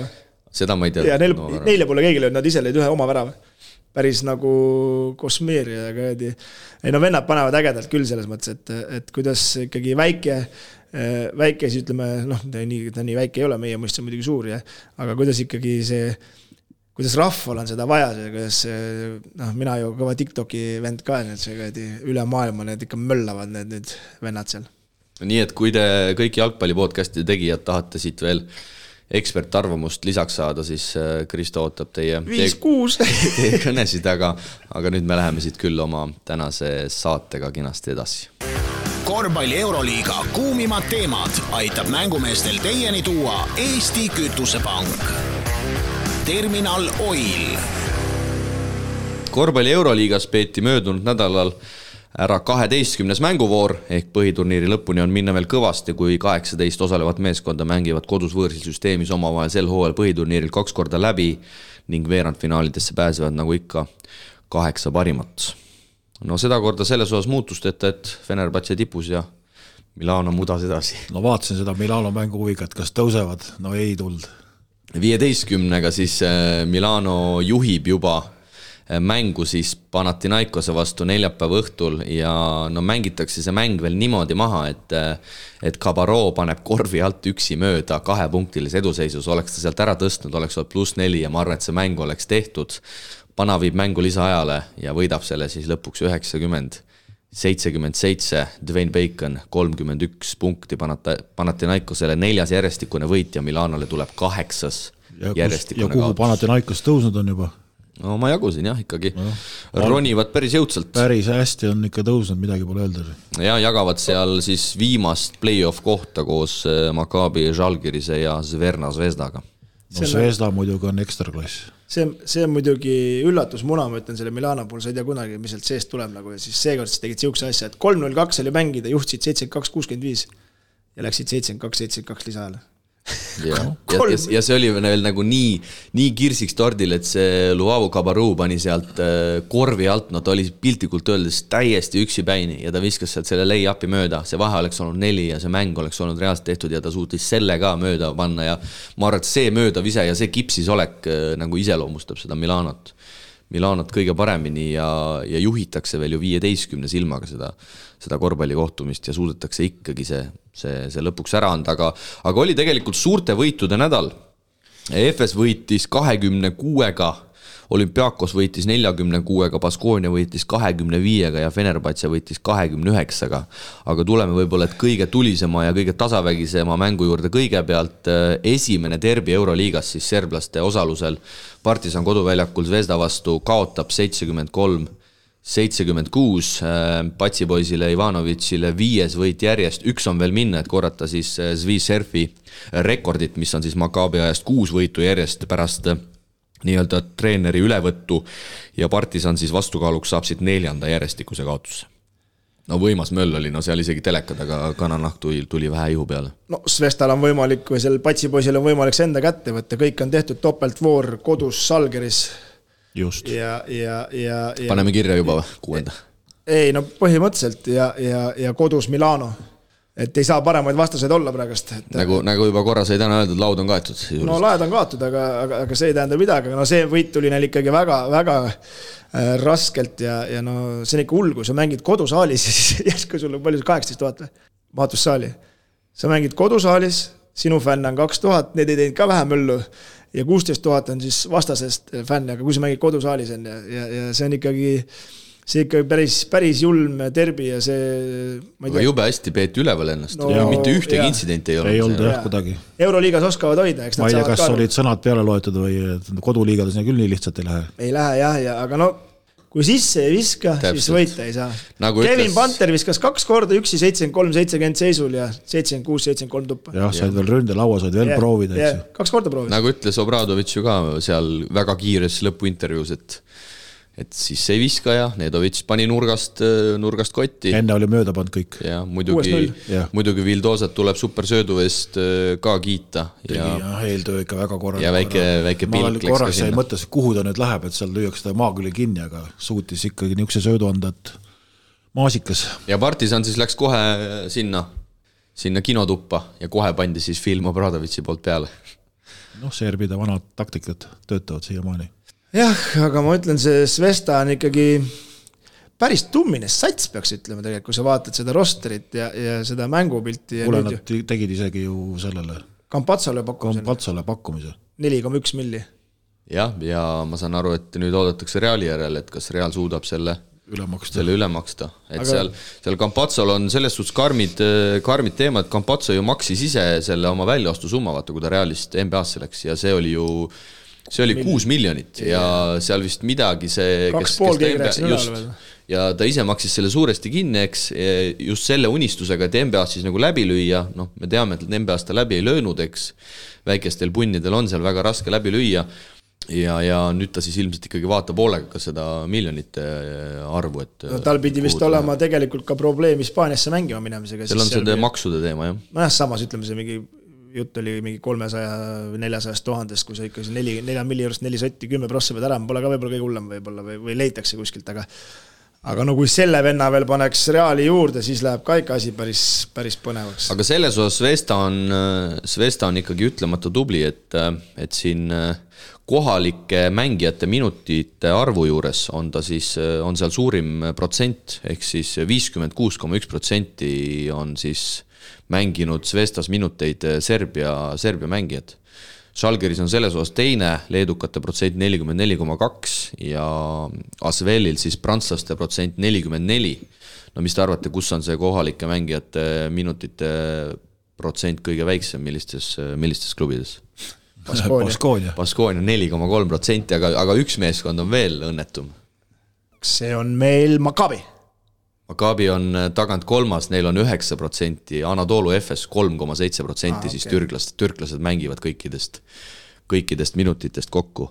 Aga jah, Svesta 56,1%, see on päris juhivad jah, kindlalt. Žalgiris on siis teine 44,2%, et see näitab ikkagi Serbia mängijate kvaliteeti tegelikult, ma julgeks öelda, et see protsent on... Ja no kui nüüd ikkagi, ütleme, Žalgirise mängu nad peavad kindlalt võitma, Žalgiris läheb üsna avatuna sinna Belgradi kohale. Mina arvan, et treeneril on ambitsiooni küll see rekord ära võtta. Kui nad niimoodi mängivad, nagu nad Partisaniga mängisid, siis ei ole seal kellegi lihtne. Mulle meeldib, et see Pats tõmbas kohe lõpuintervjuuks, tõmbas nokamütsi ka pähe. Ta kogu aeg tõmbab. Viisakas treener, tal on vist, nii kui mäng läbi saab, abimees annab mütsi pähe. Tal on kogu aeg see peas minu meelest seal, kui mingid trennidest pildid on, siis tal on ka kogu aeg see peas. Ega ei saa ju väga pahaks ka panna. Ei saa, jah. Aga 2 kõva mängu oli veel. Real Madridi kenele. Real Madrid siis kodus kaotab Monacole lisaajal 94-95. Mike James sisuliselt toob selle mängu ära, 28 silma. No Tavares toob selle ära. No jah. 4 eest seda 3 taga vea või? 3+1. No jah, aga keegi peab selle vea ju välja ka võtma ikkagi. No jah, kurat, sa hüppad. Eelmine aasta rääkisime, et 3 on vahe, palun tee viga, et läheks vabaviski olla. Nüüd hakkame rääkima, 4 on vahe, palun ära 3 taga viga tee. Aga siit veel statistikat, Jamesile Reali vastu meeldib. 17 mängu, mis James on Reali vastu mänginud, keskmiselt 20,4 punkti nendes mängudes, siis see on päris jõuline. No vaata, me oleme rääkinud, et ega Reali tagaliin on selline vananevad ja siis on sellised, kes seal kaitses väga nagu ütleme, ei saa või üritat, et talle mõnuga võtab neid ma arvan, et seal on see pluss ka, et Jamesil on ikkagi see kiirus on nii kõva, et see Tavares jääb seal nagu ätta, et ta ei jõua järgi ja kulpima võib-olla, et aga kui ta ikkagi mängib hästi ja tujuga mängib James, ära ei peida ennast, siis ta mängibki alati hästi, et seal ei ole nagu küsimust. Tavares teeb võimsa kaksiktuubli, 17 punkti, 18 lauapalli ja üldse kaksiktuubli näidetel, kes on Euroliigas läbi aegade enim kaksiktuubleid teinud mängumees, tegevmängijatest? Tekolo. Väga kaugelt mööda. Ma ütlen sulle vihjeks, et Fenerbahčest tuleb. Ei pea väga kõva Igor Mang olema. Galatas 42 kaksiktuublit ja Tavares on siis teine 25-ga ja Jan Veseli siis 3. 19 kaksiktuubliga. Päris pikk eduma, jah, aga eks tal nende söötudega on neid tulnud oma jagu ja ta on ju mänginud Euroliigas tegelikult ju väga noorest east peale, et põgusalt ta seal NBA-s oli, aga üldjootes igal pool, kus ta Euroopas on mänginud, ta on mänginud ju alati sisuliselt Euroliiga klubis ka, aga Monacost veel rääkides keskmiselt teevad ise siis 10,2 pallikaotust vaid ja vastased teevad nende vastu 15,8 ja see nii-öelda pallikaotuste suhe ise tehes ja vastaste poolelt, see on läbi ajaloo paremuselt teine hetkel, vaid Siena Montebashi looajal 2007-2008 oli see siis parem. Ehk siis see kolmik James, Lloyd ja Okobo võib öelda, et kontrollivad seda mängu ikkagi super hästi. No Lloyd saab seal muidugi korraliku paugu, ma sain aru, et nina operatsioonile peab lausa minema. Aga küll kosub, aga Monaco on päris muljet avaldav ikkagi. Kõik need numbrid ja kõik see mäng ja nagu me teame, selleks, et Euroliigas võita, sul peavad sellised Mike Jamesi-sugused mehed ka olema ja Monaco ongi meil hetkel tabelis ju teine 9 võitu, 3 kaotust, ehk siis vaid 1 võiduga hetkel jäädakse Fenerbahčest maha. Siin Reali mängus ei näinud seda, et ütleme siin viimase ajal nagu Mike Jamesi vastab Poppold, et kui tal pall on joostaks kahekesti peale, teised otsustavad, et nii kui seda ei tehta, on 28 punni kohe kõmmog olemas ja võid ka käes ja võidud on muidu ka tulnud, 3 kaotust ainult hetkel on siis Monacol. Nii et täitsa üllatusmeeskonnad selles osas, et okei, Priit siin pakkus Fenerbahčet vist põhiturniiri teiseks, mina äkki pakkus on Monacot põhiturniiri 3, aga nad ei ole ikkagi ju nii-öelda need suured, keda me aastaid oleme näinud siin Barcelona, Real, eks Milano, Milano on muidugi täitsa omaette tragöödia, ütleme siis niimoodi, kui jagatakse Monacol tuleb veel üks magus mäng kolmapäeval. Kellega tuleb? Barcelonaga kodus. Ja Barcelona siis kaotab koduväljakul Villerbani Asvelile oli siis 5-mänguline kaotuste seeria käsil ja siit kohe ka küsimus, et kas see oli võib-olla selle hooaja kõige ootamatum tulemus, sest et Asvelil oli enne seda mängu 3 võitu, Barcelona oli 8. ma ei usu. No oleks te oodanud, et sealt tuleb. Ega uue alguse see Berliini Alba võidud ikka olid ka siuksed, et need olid veel ootamata. No, ma mõtlen just seda võib-olla tänast seda turniiritabeli konteksti vaadates, et no mina selles Barca kodus ka veel ja tegelikult suhteliselt hästi mänginud. Ei olnud nagu küll keegi vaevatud arvestas sellega, et Barca peaks kodus kaotama. Aga samas, kui sa neid Asvelli neid mängijaid vaatad, siis muidugi see tagaliini pikkus annab nagu mingi väike blond poiss jooksis ringi, nimi jääb võlgu praegust siin. Aga ei ole hullu. Jah, aga no natukene üllatav, aga noh, Mirotic ka tagasi, võib-olla võistkond nüüd vajab nagu rohkem temaga harjumist, et esimese mängu tegi muidugi ägeda, aga siin hetkel nii hästi nagu ei jookse ja eks see vahetuste värk ole, et Jassikevitš siin kuskil ütles, et nende võistkonnas puudub tapja instinkt. No. Ja Dekolo siis pani selle võiduviske seal, vist jäi veidi üle sekundi jäi mängida, paneb seal naksti endale omaselt ära ja koduliigas Barca vaatasin Breogani suutis ikkagi 4-ga sel korral võita, kui eelmisel nädalal ju koduliigas saadi kaotuskirja. Turniiritabelis alles 5. kohal. Ma ütlen, see on minu jaoks hea märk praegast, et siin Barca sel aastal paneb selle asja kinni, et see on hea märk, et nad algus nii hästi ei rolli, et siin last olla see mõõn parem kuni siin veebruarini ja siis hakkavad mul poisid möllama. Aga korralik rekordite mäng oli siis Rahu ja Sõpruse areenil, kui Olümpiakos võidab Virtust harva nähtava skooriga Euroliigas 117-71. Nii et vaid ka pooleks mingi 70 või?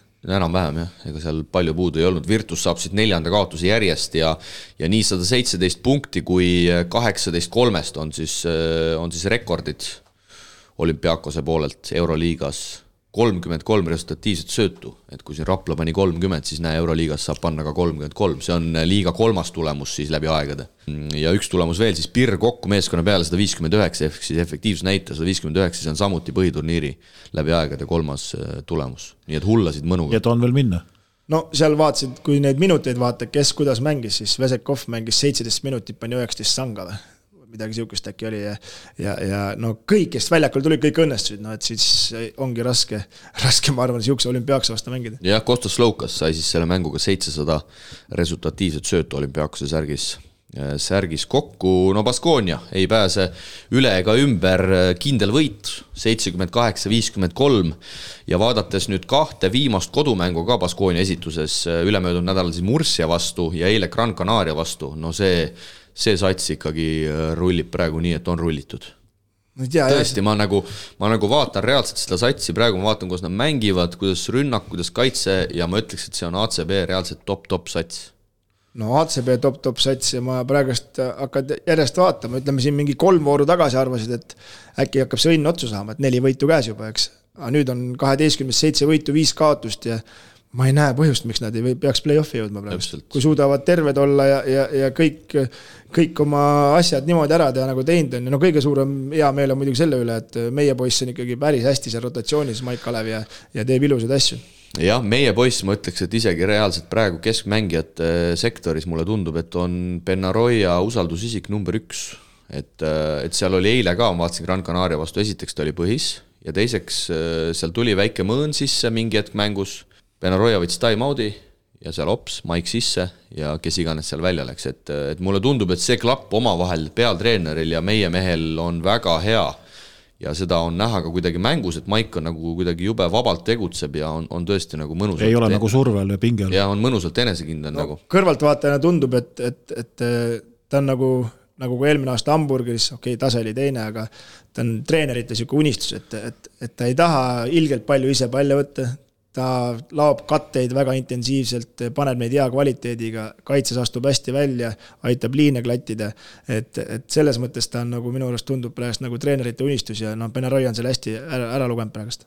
Ja kui vaadata veel seda Bayerni mängu, mis siis tuleb kindlalt ära, Bayerni kus juures 53 silma on nende läbi aegade nii-öelda viletsuselt teine tulemus, vaid vähem on visatud siis 2 aastat tagasi 51 silma, aga Baskonias siis Pierre ja Henry saab siis vooru MVP koos Panathinaikose Dwayne Baconiga 14 punkti ja 10 resultatiivset söötu, aga kui siin nüüd võrrelda Baskonia esitusi kodus ja võõrsil Euroliigas, siis seal on küll päris sellised korralikud käärid sees.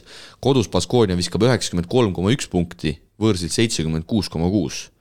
see on päris korralik vahe ja kodus visatakse 3-seits 42,8%-ga, võõrsil 30,2%-ga. Kas me loeme siit välja, et ikkagi täielik kodusats? No, selle ma rääkisin hooaja alguses, ütlesin, et Baskonia, no seal on keeruline, jah. Baskonia see võiduprotsent hakkab tõusma sellest hetkest, kui lennuk hakkab maanduma.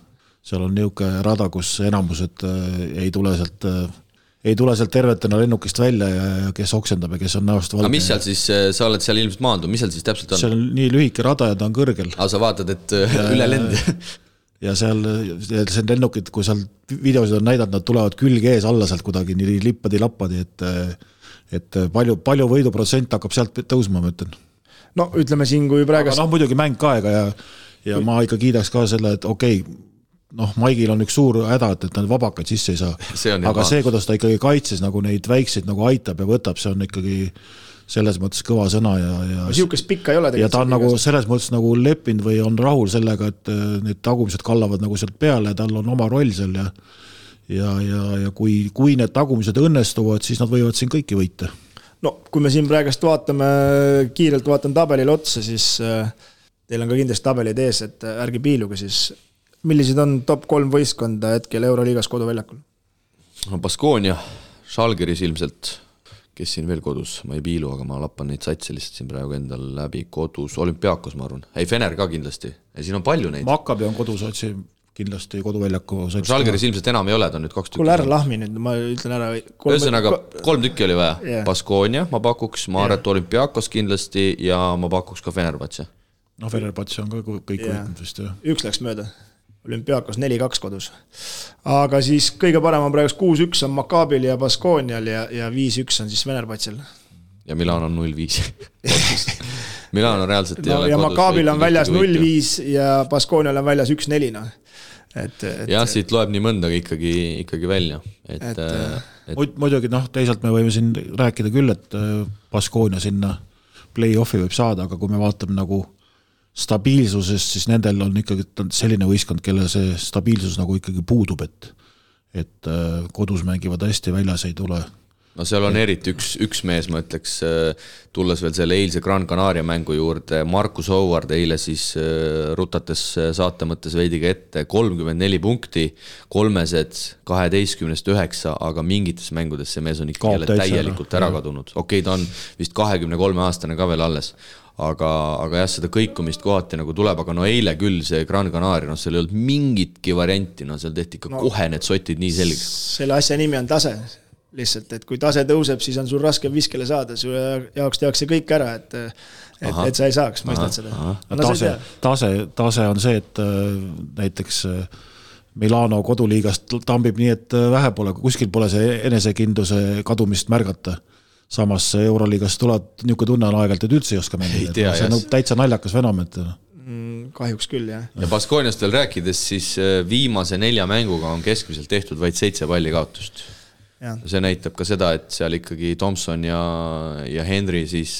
No Henry ikka toimetab selle palliga, võib-olla natuke tihti peale liiga üle, aga samas see välistabki selle palli kaotuste arvu nagu, et... No mingil hetkel tundub mängivad nagu hästi kindla peale. Mingil hetkel tundub nagu, et hoiab palli hullult kinni, aga tegelikult lõpuks annab selle õigel hetkel selle söödu ja tuleb kas see vaba kolmese vise või korvi alt. Aga üks fenomen veel, mul tasub ikka arvuti kaasa võtta, vaatasin. Maccabi 0-5 ja Armani 0-5. Ühel on kodus 0-5, teisel on võõrsil 0-5. Ainukese, kes pole siis Maccabi pole väljas võitu saanud terve Euroliiga peale ja Armani on ainukese, kes pole kodus võitu saanud terve Euroliiga peale. Aga üks on 8 play-offis. Ei teagi jah, selle Milano osas, kas nüüd naerda või nutta. See isegi, tegelikult see hea naerma selles mõttes, et nagu järjekordselt ülekande ajal, kui loetakse need nimekirjased ette, palju mehi puudu on, see on ka päris karm number, ma ei tea, mida nad seal teevad, aga jah, eks see Shavon Shields ikkagi, see on ikkagi kõige valusam neil, et mida kurat sa sellest Voigtmanist ostad, kui seda mängu ei pane? Ei tea, tõmba kõne peale. No täpselt sama tujultud mängivad minu arust mõlemad võistkonnad, nii see Armani kui Tallinna Kalev. Mõlemad tahavad osata mängida, aga ei oska mängida roster. Aga tujutult ei mängi Anadolu Efes. Efes võtab siis võõrsil väga, väga raskelt areenilt, ehk siis Žalgiri areenilt 5. võidu järjest. Kaunases saal välja müüdud, aga Efesit see väga ei huvita, 86-60 ja Rodrigue Pubois 20 punkti. Pubois esimese 5 mängu efektiivsusnäitaja 6,2, viimase 5 18,8, nii et prantslane on kõvasti juurde pannud. Misicist ka on põhjust rääkida, mehel siis esiteks 300 tabatud 3 on koos ja viimase 10 mängu efektiivsus Misicil 23,2, see on ka päris hea näitaja ja ega seal Žalgirisel varianti ei tekkinudki, kas Žalgiris on nüüd kodus 2 tükki saanud kindlalt, Pana ja nüüd siis Efeseks. Ja no Efesi mäng ikkagi, kui ikkagi 3 niimoodi läheb ja mängitakse need kohad välja, siis ongi nendega ükskõik kellel raske, nii et ja sinna tuleb veel Shane Larkin juurde. No jah, mingil hetkel, kui see trall seal käima, siis hakkab Miitsis ta juba tuli ja sai koduliigas vigastada uuesti. Jah, tuli õigus, sai vigastada. Ja ma ei tea, kaua ta out on, et päris karm ka ikkagi hooaeg. Jube äge mäng, mida ma ootan täisrivistuses on Efes ja Monaco uuesti. Misic, Larkin, Clyburn, Pubois ka ütleme ja siis teiselt poolt James, Lloyd ja Okobo ja see punt, et see saab korralik traalivaali olema. No jah, aga ütleme nii, et mul see Efesil on praegu hästi tabeli seis ja tulevad võidud ka, aga mul natukene tundub, et kui see Larkin nüüd tagasi ei tule lähiajal, siis nendel läheb mingil hetkel raskeks, sest no see ei ole võimalik, et see minu poiss Clyburn niimoodi jätkab üle käe sisse viskamist. See on praegu Skaika paneb päris individuaalselt, seal ei ole midagi meeskonnaga seotud. Vend lihtsalt võtab 5 meetri peal palli, kõik seisavad, tagurdab ja siis mingi 3-4 meetri pealt tagasi hüppelt üle käe kõmps. No Maik saab kohe oma kaitse asja näidata. Jah.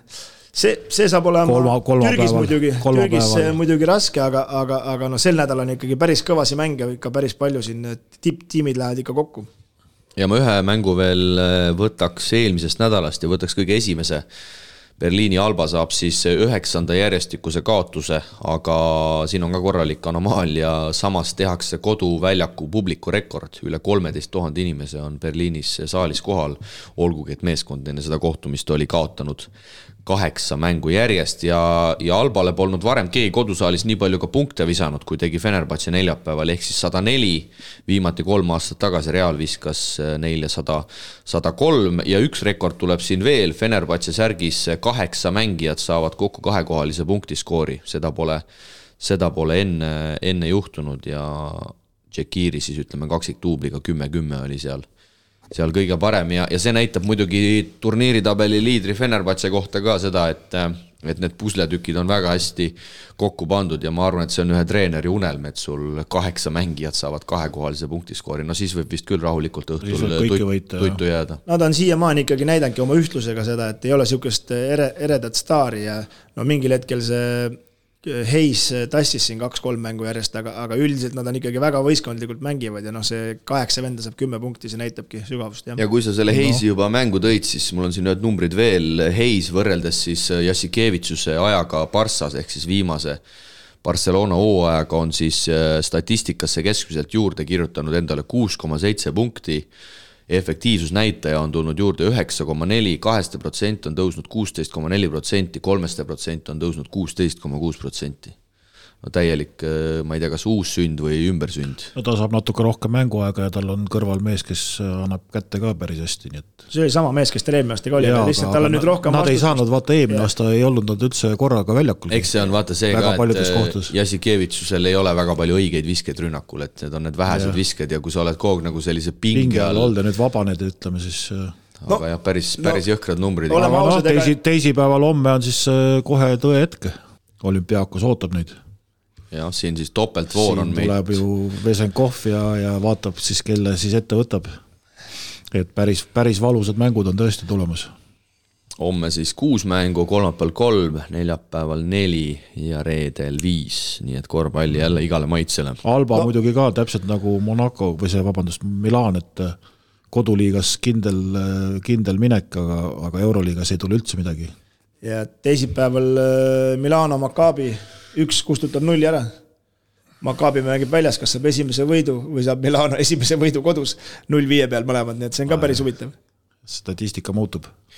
Ja kui siin vaadata teha viimase 10 mängu tulemusi, siis hetkel parimas oos on Fenerbahce, neil siis viimasest 10 mängust 8 võitu, 2 kaotust ja nagu Priit mainis, kõige õnnetum on siis Alba, neil siis 10 mängust 1 võit ja 9 kaotust ja olgu öeldud, et 9 järjestikust kaotust on siis Saksamaa satsile tulnud. Nii et igast põnevat värki siin Euroliiga tandrilt meid peaks siis ees ootamas teine topeltvoor, eks sel hooajal minu meelest neid rohkem pole seni olnud. Nii et mängud teisipäeval, kolmapäeval, neljapäeval, reedel, järgmisel nädalal juba uued jutud, aga aeg on välja selgitada eelmise nädala Ballsi nädala tegija.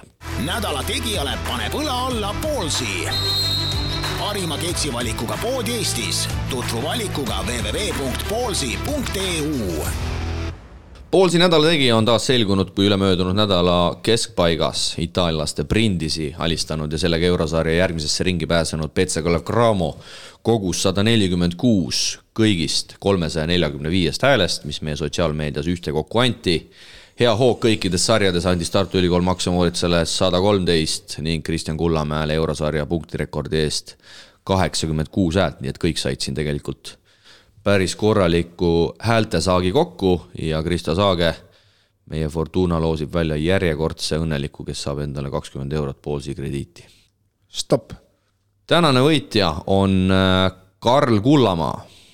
Karl, kes andis oma hääle Tartu meeskonnale. Karl, kui sa meid kuulad, siis võta meiega ühendust ja me teeme sulle väikese varajase jõulukingituse. Vaheküsimus, et kas keegi on jätnud auhinna välja võtmata ka? On küll, neid on olnud tegelikult siin 2 hooaja jooksul oma jagu, nii et siinkohal on meil käed seotud, kes meiega ühendust ei ole võtnud, need on ka ilma jäänud, no võib-olla siis ei ole vaja olnud, võib-olla läheb nii hästi Eesti inimestel. Jah, et aga see on selline väike asi, ütleme nii, et väärib küll ära mainimist, aga kes ei võta, see ei ega Priit küsis seda tagamõttega, et ega mul tekkis ka pärast küsimus, et saab jõulukingid kas jääb üle midagi? Ja 600 eurot Ballsi krediiti on üle, nii et Kristus saad selle kõik ära osta. Ei, mitte mina, vaid kas sul on jõulukingid tulevad Ballsist koju? Ei tule, nii hästi ei ole, et ei, selles mõttes, et ega eks ta ongi suke sümboolne ja midagi ju võiks vahel olla ja inimesed ise valivad selles mõttes. Eks siis aususe mõttes ma ütlen siia kohe ära, et need, kes ühendust ei võta, need 20-sed jäävad õhku, et ma ei käi kuu lõikes Ballsis shoppamas selle raha eest, mis on üle jäänud. No ilmselgelt. Nüüd aga siis juba uue nädala nominendid, kelledeks sel nädalal on Toomas Raadik, 25 punkti võidumängus Läti ülikooli vastu ja mis võib-olla isegi kõige sümboolsem kohalikus liigas on Toomasel 4000 punkti ületatud. Tal oli 6 punkti vaja, et see piir kolmapäeval ületada ja Raadiku Tom pani 10-9 viskeid, pani 25 silma ja oli ikkagi väga suures rollis, et TalTech selle mängu võitis. Olgugi, et peatreener Varraksel pärast mängu veidi humoorikalt kritiseeris Raadiku kaitset, aga mis sa teed, 30+ mängumees ka juba natukene võib sealt selges mängus ka logiseda. Varrak püüs nalja teha või? See ühe võidu kätte, huumori tuju peale. Teine nominent, juba täna pikalt räägitud Keila KK, 2 kindlat võitu, siis kolmapäeval Tallinna Kalevi üle ja laupäeval Tarva üle. Nii et kiidame Keilat, 5 võitu on tabelis koos, loodetavasti nüüd pärast nominatsiooni Keila taas läbi ei vaju, nii et igal juhul kiidame tegijaid.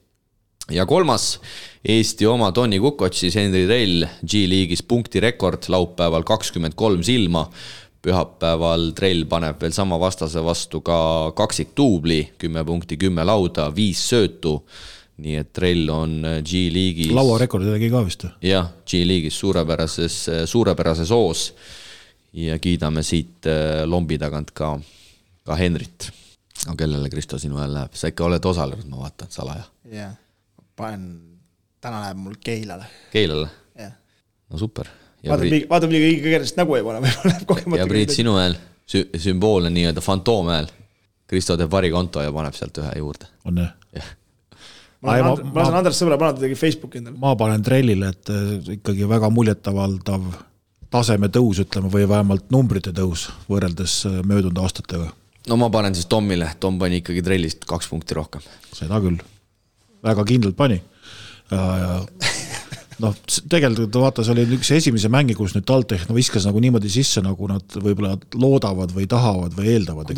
Kuidas nad vissid terve eelmise hooaja? No, aga väga palju, mina ütleks, et väga palju hakkab see mäng selles suhtes Raadikust pihta, et ma olen nagu täheldanud kuidagi, et kui Raadik nagu tabab hästi kaare tagant, siis no alles oli tal 9-1 või? Siis kuidagi teised tulevad nagu kaasa. Et, no ta tekitab ruumi, vaata. See mäng läheb kuidagi rohkem laia. Ta viskab väljast ära, ta võtab kellegi kaitse kaasa ja nüüd hakkab rohkem ruumi tekkima. Ja noh, muidugi see, kuidas Raadiku tabatud 300 peale meeskond seal pingil saluuti laseb, see on hoopis teine saluut ka muidugi, kui seal võib-olla mõne teise tabamuse puhul. No aga nendel on 4000-ni, vaata, kui pikk maa minna, et nad peavadki kaasa olema. Kuidas te kurat nii kaua see 4000, üle 30 päev? Ära nüüd ta ju käis vahepeal ära ka. Okay. Ja. Sina käisid 3 kuud Leedus, tema pani siin ikka aga noh, tõed selguvad sellel nädalal, et 2 korda ühe sama vastasega tuleb vaata maadelda ja kas jagub seda või jagu. Selle saame varsti teada. Ja kui sa siin eelmises saates, Priit, küsisid, et kes huvitav läbi vajub siin Graamo, Tartu ja Kullamäe kontekstis, siis vist väga ei vajunudki või? No ei vajunud õnneks jah keegi. Kõik püsisid. Kullamäe tegi ka väga korralikult. No ütleme jah, Graamo VF-i vastu ütleme. No jah, see on näiteks kõva pauk. Nii et Raadik, Keila ja Trell, olge nüüd valmis ja pange sel nädalal vähemalt sama kõvasti, kui mitte veel kõvemini. Keilal ei ole muidugi panna, ei pole välja. Henri paneb G-liigi hääletama. Aga jah, Keilal vist ei ole mängi, 20 mängivad Graamoga. Andku minna, mis selles halba saab olla. Koolist teevad jõulukampaaniaid hääletaja Keila poolt. Aga head kuulajad, meil on täna veel üks saaterubriik jäänud läbi võtmata.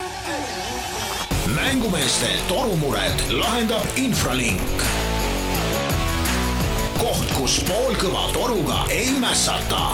Usalda asjatundjaid kodulehel infralink.ee.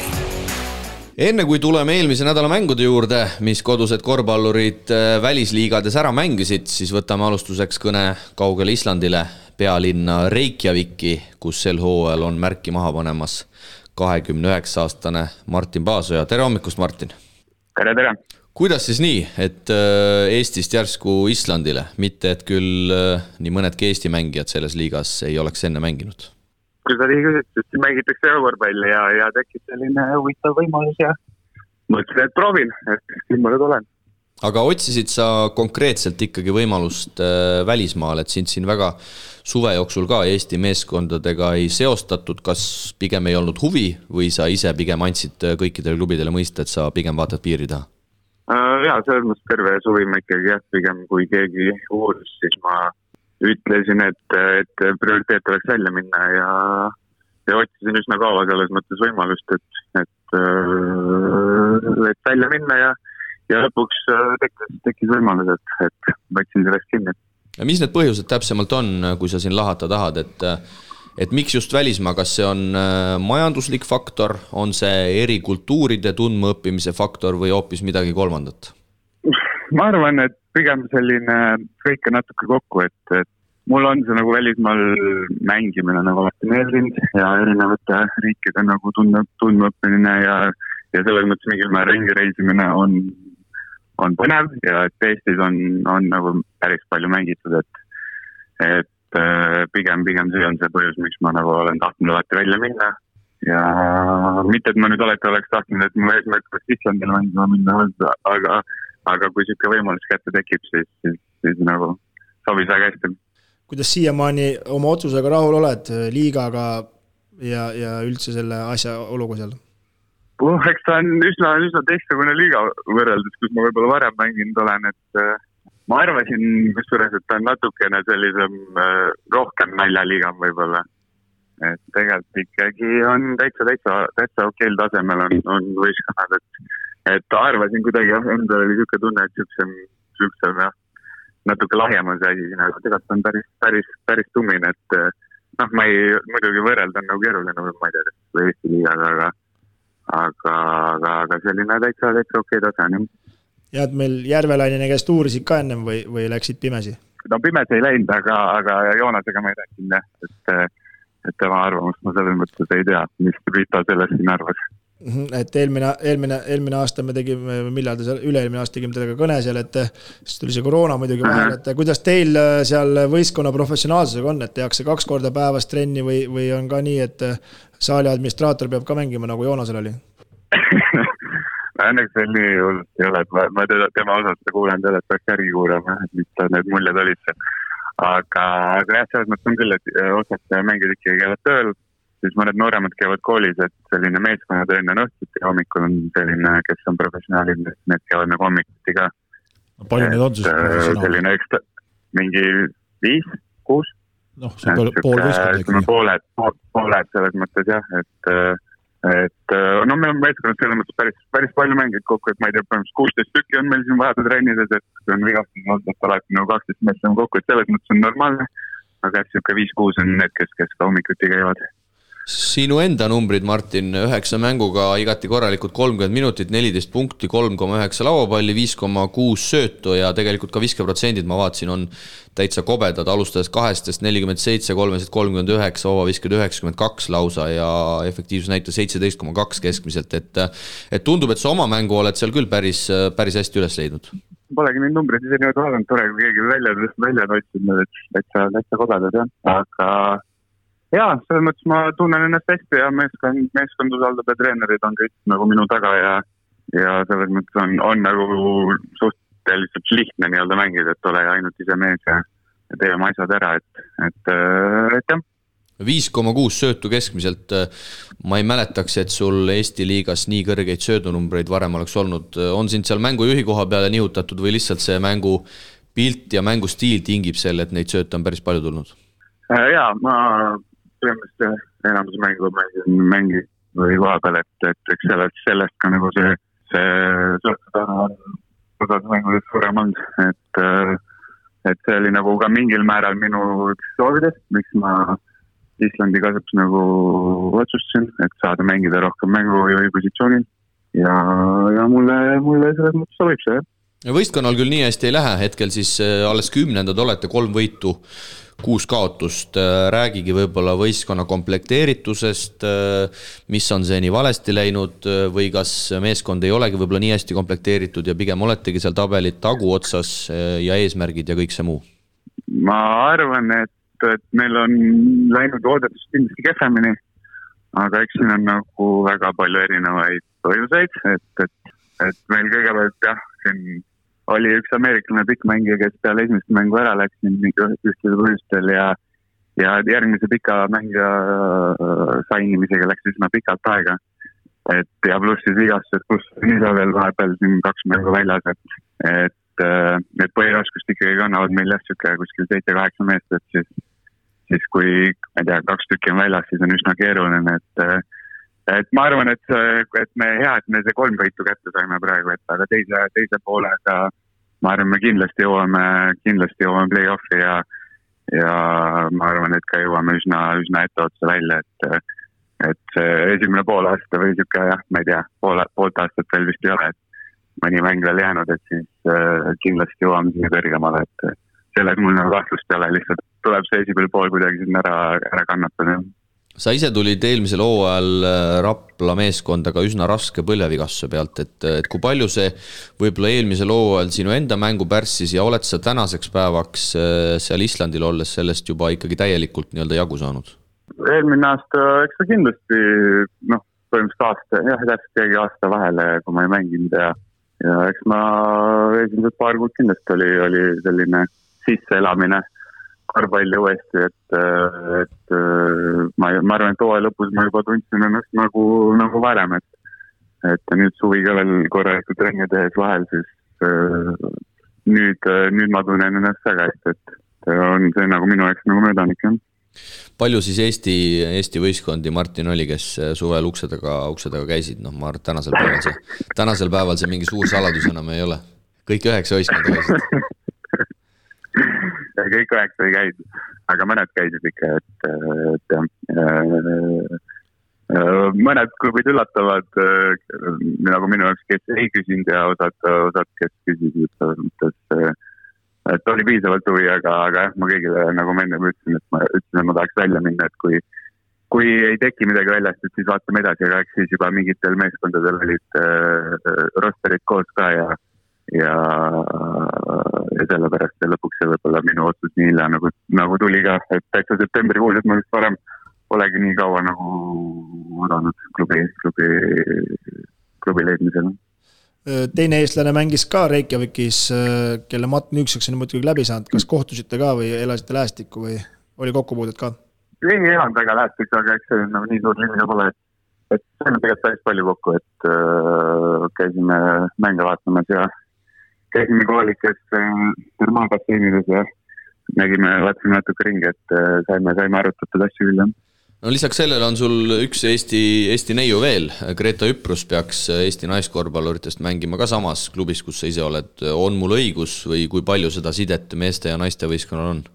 Jaa, mängid meie klubis siin ja selles mõttes on üsna palju, ma ütleks, et neil on enne meid, peale meid trennid, mängud, käime vaatamas vahepeal.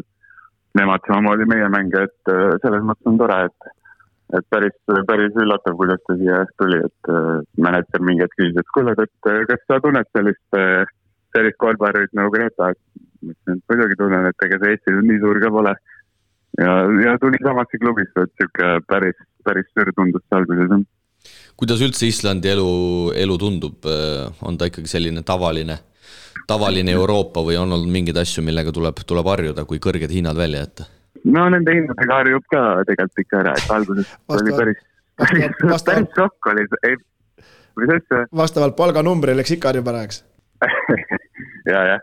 Ei, alguses oli küll šokk, et need hinnad olid päris kõrged, aga ei tegelikult harjub ära. Ei, siin on siuke Põhjamaa riik, et võib-olla seda USA mõjutust on ka siin on juures, et selline päris äge riik, et iseenesest väga ilus ja vaatamist on palju, et see on just, et saab vabadel päevadel ringi käia ja aga ma ei tea, ega siin muidu riik nagu riik ikka selles mõttes, et kõik asjad on üsna lihtsaks tehtud ja selles mõttes on äge. No ütleme nii, kui 10 aastat tagasi ise koondisega sa käidud Reykjavikis mängimas Islandiga, et siis kui õhtel paaris 0,3 õlu 10 euri maksis, siis võttis hinge kinni küll. No ma just mõtlengi, et 10 aastat mul just üks tuttav käis ka siin ja ütles ka, et ta käis ka 10 aastat tagasi, käis seda sama mängu vaatamas, et siis hinnavahe tundus väga jõhker, aga nüüd need hinnad on järgi jõudnud, et nii hull ei ole, et õlu maksab ikka paaris 10 euri. Oli sul veel muidu variante välismaa osas või nagu sa mainisid, et see pikalt ootamine võib-olla oligi seetõttu, et neid pakkumisi ülemäära palju ei tekkinud suve jooksul? No tegelikult oli Hispaaniast oli päris mitu varianti esiliigas, aga need olid siuksed mõned pakkumised olid sellised väga, väga väikse rahasumma ehk siis ütleme ja osad seal mõnel hetkel tahtsid pikendust saada, et seal mõned mehed said vigastada ja põhimõtteliselt asi ikka mingi 6 aega oli selline, et põhimõtteliselt on mingi pakkumine olemas ja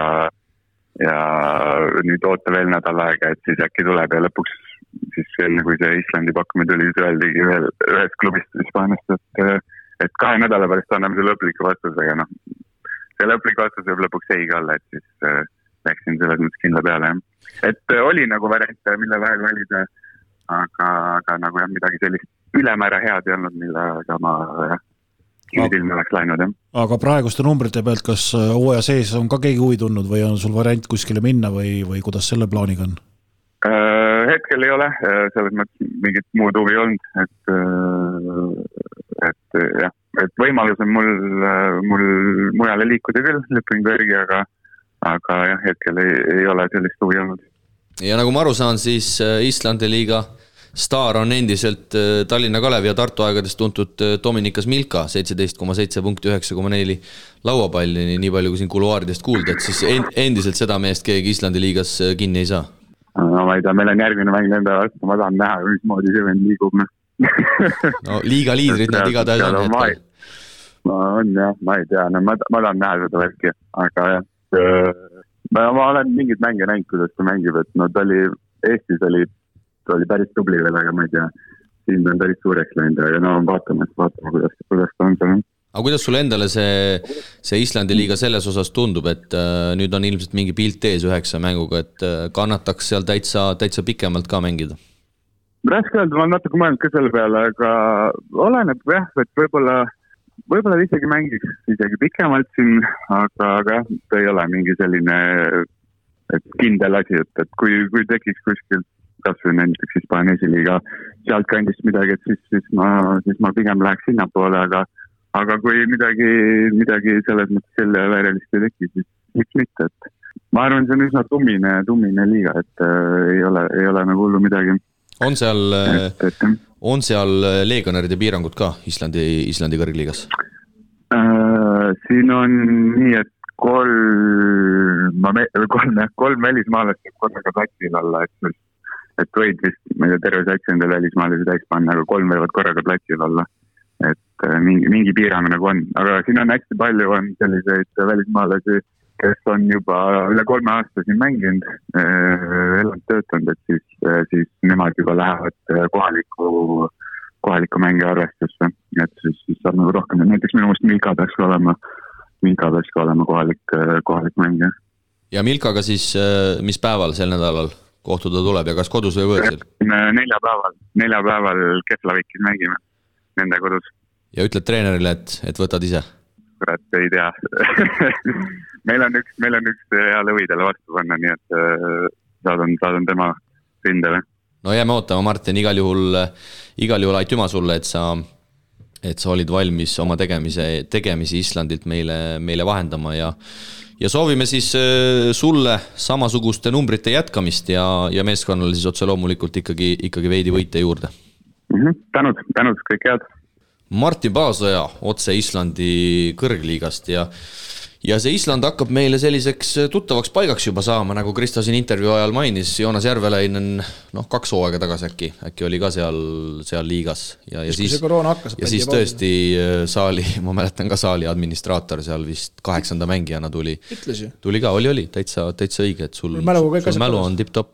Aga Martin Paasoja ja Reykjavik siis jutu jätkuks eelmise neljapäeval kaotavad koduväljakul Valuri meeskonnale 6 punktiga. Paasoja 31 minutit, 12 punkti, 6 lauda ja kaotus tuleb, nii et 3 võitu ja 6 kaotust on siis tabelis kirjas ja hetkel ollakse pigem seal tagaotsas. No ise mees oli väga positiivne, ütles, et see tabeliseis ei peegelda nende hetkel võimu, et lähevad kindlasti tipust topini, võiks öelda ja see ongi see koht, nagu me siin rääkisime ka esiliiga koha peal, et sa pead iga hetk nagu tõestama, et sa oled mängumees ja hetkel Paasoja numbrid seda räägivad, et sa oled ja see on hea, kui mängija saab kuskilt enesekindlust. Et liiga teine mees vahetlõigetes. Tipp-top, jah, Martin oli ka Eestis oli vahetlõigetes päris kõva kärbes, et tõesti need protsendid ka ja kõik, et on ilusad, et olgu see liiga tase, milline tahes, kindlasti ma, olles neid mänge mitte näinud, ma arvan, et Eesti-Läti liigast ta jääb ikkagi päris kaugele, aga jah, nii palju kui kuluaaridest olen kuulnud inimestelt, kes on neid mänge vaadanud, siis seal pidi see rünnakute arv pidi metsik olema, et seal vahet ei ole, on see õigevise või valevise, aga seal reeglina rünnaku ja esimesel 10 sekundil virjutatakse peale. Ma sobin sinna või? Sa ei jõua üle. Sa ikkagi mingid järeldusi suudad teha, tundub. Aga reaalselt seal pidi olema niimoodi, et rünnakuid on metsikult, kuna pannakse ikkagi esimese 10 sekundiga reeglina. Aga seisud on ka vaata ikka tihti peale. Suured mõlemad satsid üle 100. Aga ütleme Paasojale selles mõttes, et kui selle liiga tasemesse mitte kinni jääda, et ikkagi eelmine aasta ju põlvevigastust välja tulles ja pool hooaega ja vahel, et see on täpselt siuke mõnus aeg, kus jalg alla saada. Aga siin jah, selle suurte skooride taustal, mida Priit mainis, siis just 3 päeva tagasi Grindavik kaotab koduväljakul Breidablikule 93-122. See on nagu G-League. Ja G-League'iga siit kohe ka jätkame. Henri Trell siis võtab 2 võitu, laupäeval mängitakse Fort Wayne'iga ehk siis sama satsiga ja seal on ka 129-9, 119 ja 128-98 ja Trelli numbrid sai siin nädala tegija rubriigis juba ette loetud. Kristjan Kullamäe Lietkabelise meeskonnaga eurosarjas võit Pressia vastu koduväljakul 79-70, Kullamäe küll vaid 7 minutit mänguaega, aga võit tuleb ja laupäeval siis eriti valusalt koduliigas lisaajal võõral väljakul Lietos Riitase vastu kaotatakse 5 punktiga, Kullamäe 30 minutiga 21 punkti, 5 lauapalli, kaugvisked sealhulgas 8-6 lausa, aga võituse Panevesise meeskonnal kahjuks ei toonud. Ja selles osas tabelis seisu mõttes oli see tegelikult ütlemata oluline mäng Lietkabelise jaoks. See võit, mis nad eurosarjas said, see oli neil ikkagi väga magus, et mängisid päris hästi. Päris jah, see pressi on tegelikult päris... Ei ole üldse halb sats. Ja, muidugi üks vend oli päris üllatav, et see Kanguri võistkonnakaasa, see ka ikka veel toksis seal. Moss. David Moss. David Moss pani ka veel ikka kossu, jalad olid suhteliselt juba kõveraks läinud, aga 39 aastane ja möllas seal päris suuri minuteid, ma ütlen, mingi 20 minutit äkki. Et see ikka veel töötab. Mattias Tass siis mängis eile Real Madridi vastu Hispaania kõrgliigas. Manresa kaotab selle mängu 89-3, Mattias Tassilt peaaegu 20 duubel, 26 minutit, 9 punkti, 10 lauapalli, aga Manresa on hetkeseisuga niimoodi komplekteeritud, et meeskond on hetkel ikkagi välja kukkumistsoonis ja küll tuli just uudis, et keskmängija kohale Saksamaa kõrgliigast võetakse, kas ta on Martinas Keben?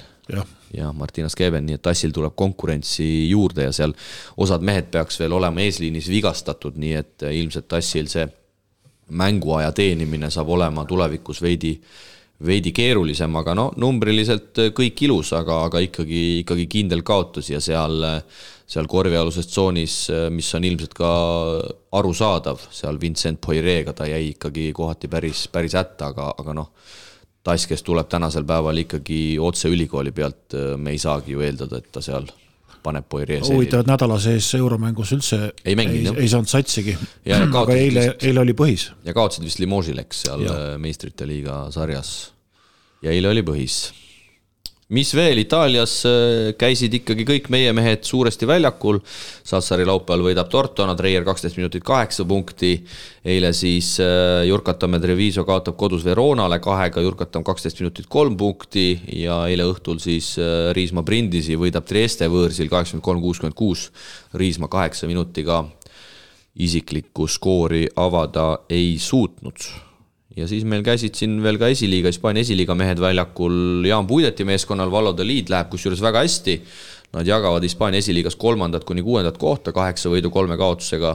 Puidet siit statistikast ikkagi koorub taas välja, et on selline töömees seal rohkem, 23 minutit, 5 punkti, 6 lauda on siis esimeses mängus ja teises mängus siis 19 minutiga 5 punkti ja aga Sats võidab vähemalt. Sats võidab ja eks see ju Jaani roll tegelikult reeglina seal on ka olnud, ei ole ta selline 15-20 punkti mees väga olnud ja Ronan Urger siis kipus koa meeskonna Satsis kõigepealt kolmapäeval kaotatakse Estudiantesele, ma julgen arvata, et ühele tummisemale Hispaania esiliiga Satsile 4 ja eile siis võidetakse Corunat 81-68, Urger vastavalt 18 minutit 9 punkti ja eile siis 18 minutiga vaid 2 punkti ja 2 lauapalli ja nendelgi läheb tegelikult üsna hästi, jagatakse 7. kuni 9. kohta 6 võidu ja 5 kaotusega ja kindlasti Rauno ja Jaaniga ma usun, et me jõuame ka selle hooaja jooksul veel ühendust võtta ja uurida, mis seisud on Hispaania esiliigas. Sest Hispaania esiliiga on korralik liiga, ma julgeks arvata, et ikkagi Euroopa liigade esiliigade hulgas top 1, nagu on ka kõrgliiga. No need, kes ikka selle ette otsa jõuavad, need on ikka väga korralikud ja eelmise aasta ju mälet, kes seal möllas, et kui sa pead ikkagi Gasoli mängu tooma, et seda liigat võita, siis ei ole päris niisama lihtne. Kristo, ära väsisid või? Panid siin juba, ma vaatan asju kotti ja hakkad kuskile minema või? Kiire on või? Kiire, poiss peab magama minema, pean maalt ära võtma ka veel. Ahsoo, peame ära lõpetama. Aga on veel midagi tarka rääkida? No siin natukene on. No räägi. Meelega tahaks nüüd venitama hakata kohe. No ma lihtsalt ütlen siia, kui sul on kossu jutuga lõpp, siis nagu teenime raha välja ikka, Kristo. Oota, ma räägin nüüd meelelahutuse osas ka, kui see kossuga on kõik. Lõpetasid ära kossu? Ei lõpetanud. Mis siin veel oli? Gerg Riisa Veesar võitsid Ameerika üliõpilasliigas. Jälle mingi turniiri. Riisa 14 punkti, 7 söötu, aga ka 6 pallikaotust ja naiste korvpall ka muidugi. Kadrian Lass eurosarjas Brnolt tuli tuppa ja tuli tuppa ka koduliigas, nii et Kadrian Lassil ja Kipuskoa naiskonnal ei lähe ütlemata hästi ei Eurokapi tasemel ega ka Hispaania naiste kõrgliigas, nii et vaatame, mis sellest ooperis seal üldse saab. Vot nüüd olen küll Kristo lõpetanud.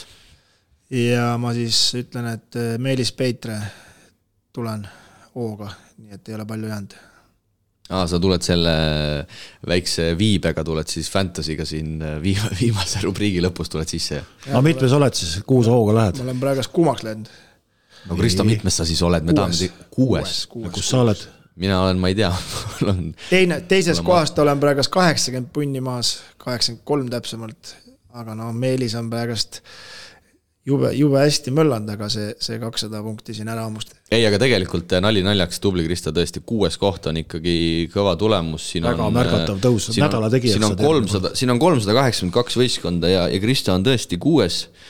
Ja no ikkagi kõik tugevad. No aastaid seda oodama, 4 aastat mängib. Vaadad see nädal ära, äkki topeltvoor tuleb. Samas selles suhtes on tegelikult loogiline, kui sa 4. aastat seda fantasy't juba võrrutad, siis midagi võiks ju hakata kuskilt ka tulema. Mitmes sa oled? 178. Isegi tubli. Päris hea ju, see isegi üle poole ju, kui 382 on kokku. Ma olen kõvasti tõusnud. Tundub, et mida vähem näpid, seda suurem tõus tuleb. No nüüd mul on mehed koos, mul ei olegi vaja midagi näppida. Need on vaja õiged kapteneid valida ja Peetrel on ka päris hea võistkond, et pole hulluna. Töötame edasi. Aga kui tõsiste asjade juurde tagasi tulla, siis hakkame saadet kokku tõmbama ja kohtume siis meie kolmekesi juba laupäeval siis Narvas. Ingeri hotellis. Neljapäeval Puškini tänaval, olge kohal. Neljapäeval Korvpalliliidu sellele üritusel läheda. See oli, mis see oli see konverents. Sinna saab ju igast klubist üks inimene minna, kas see ei olnud nii?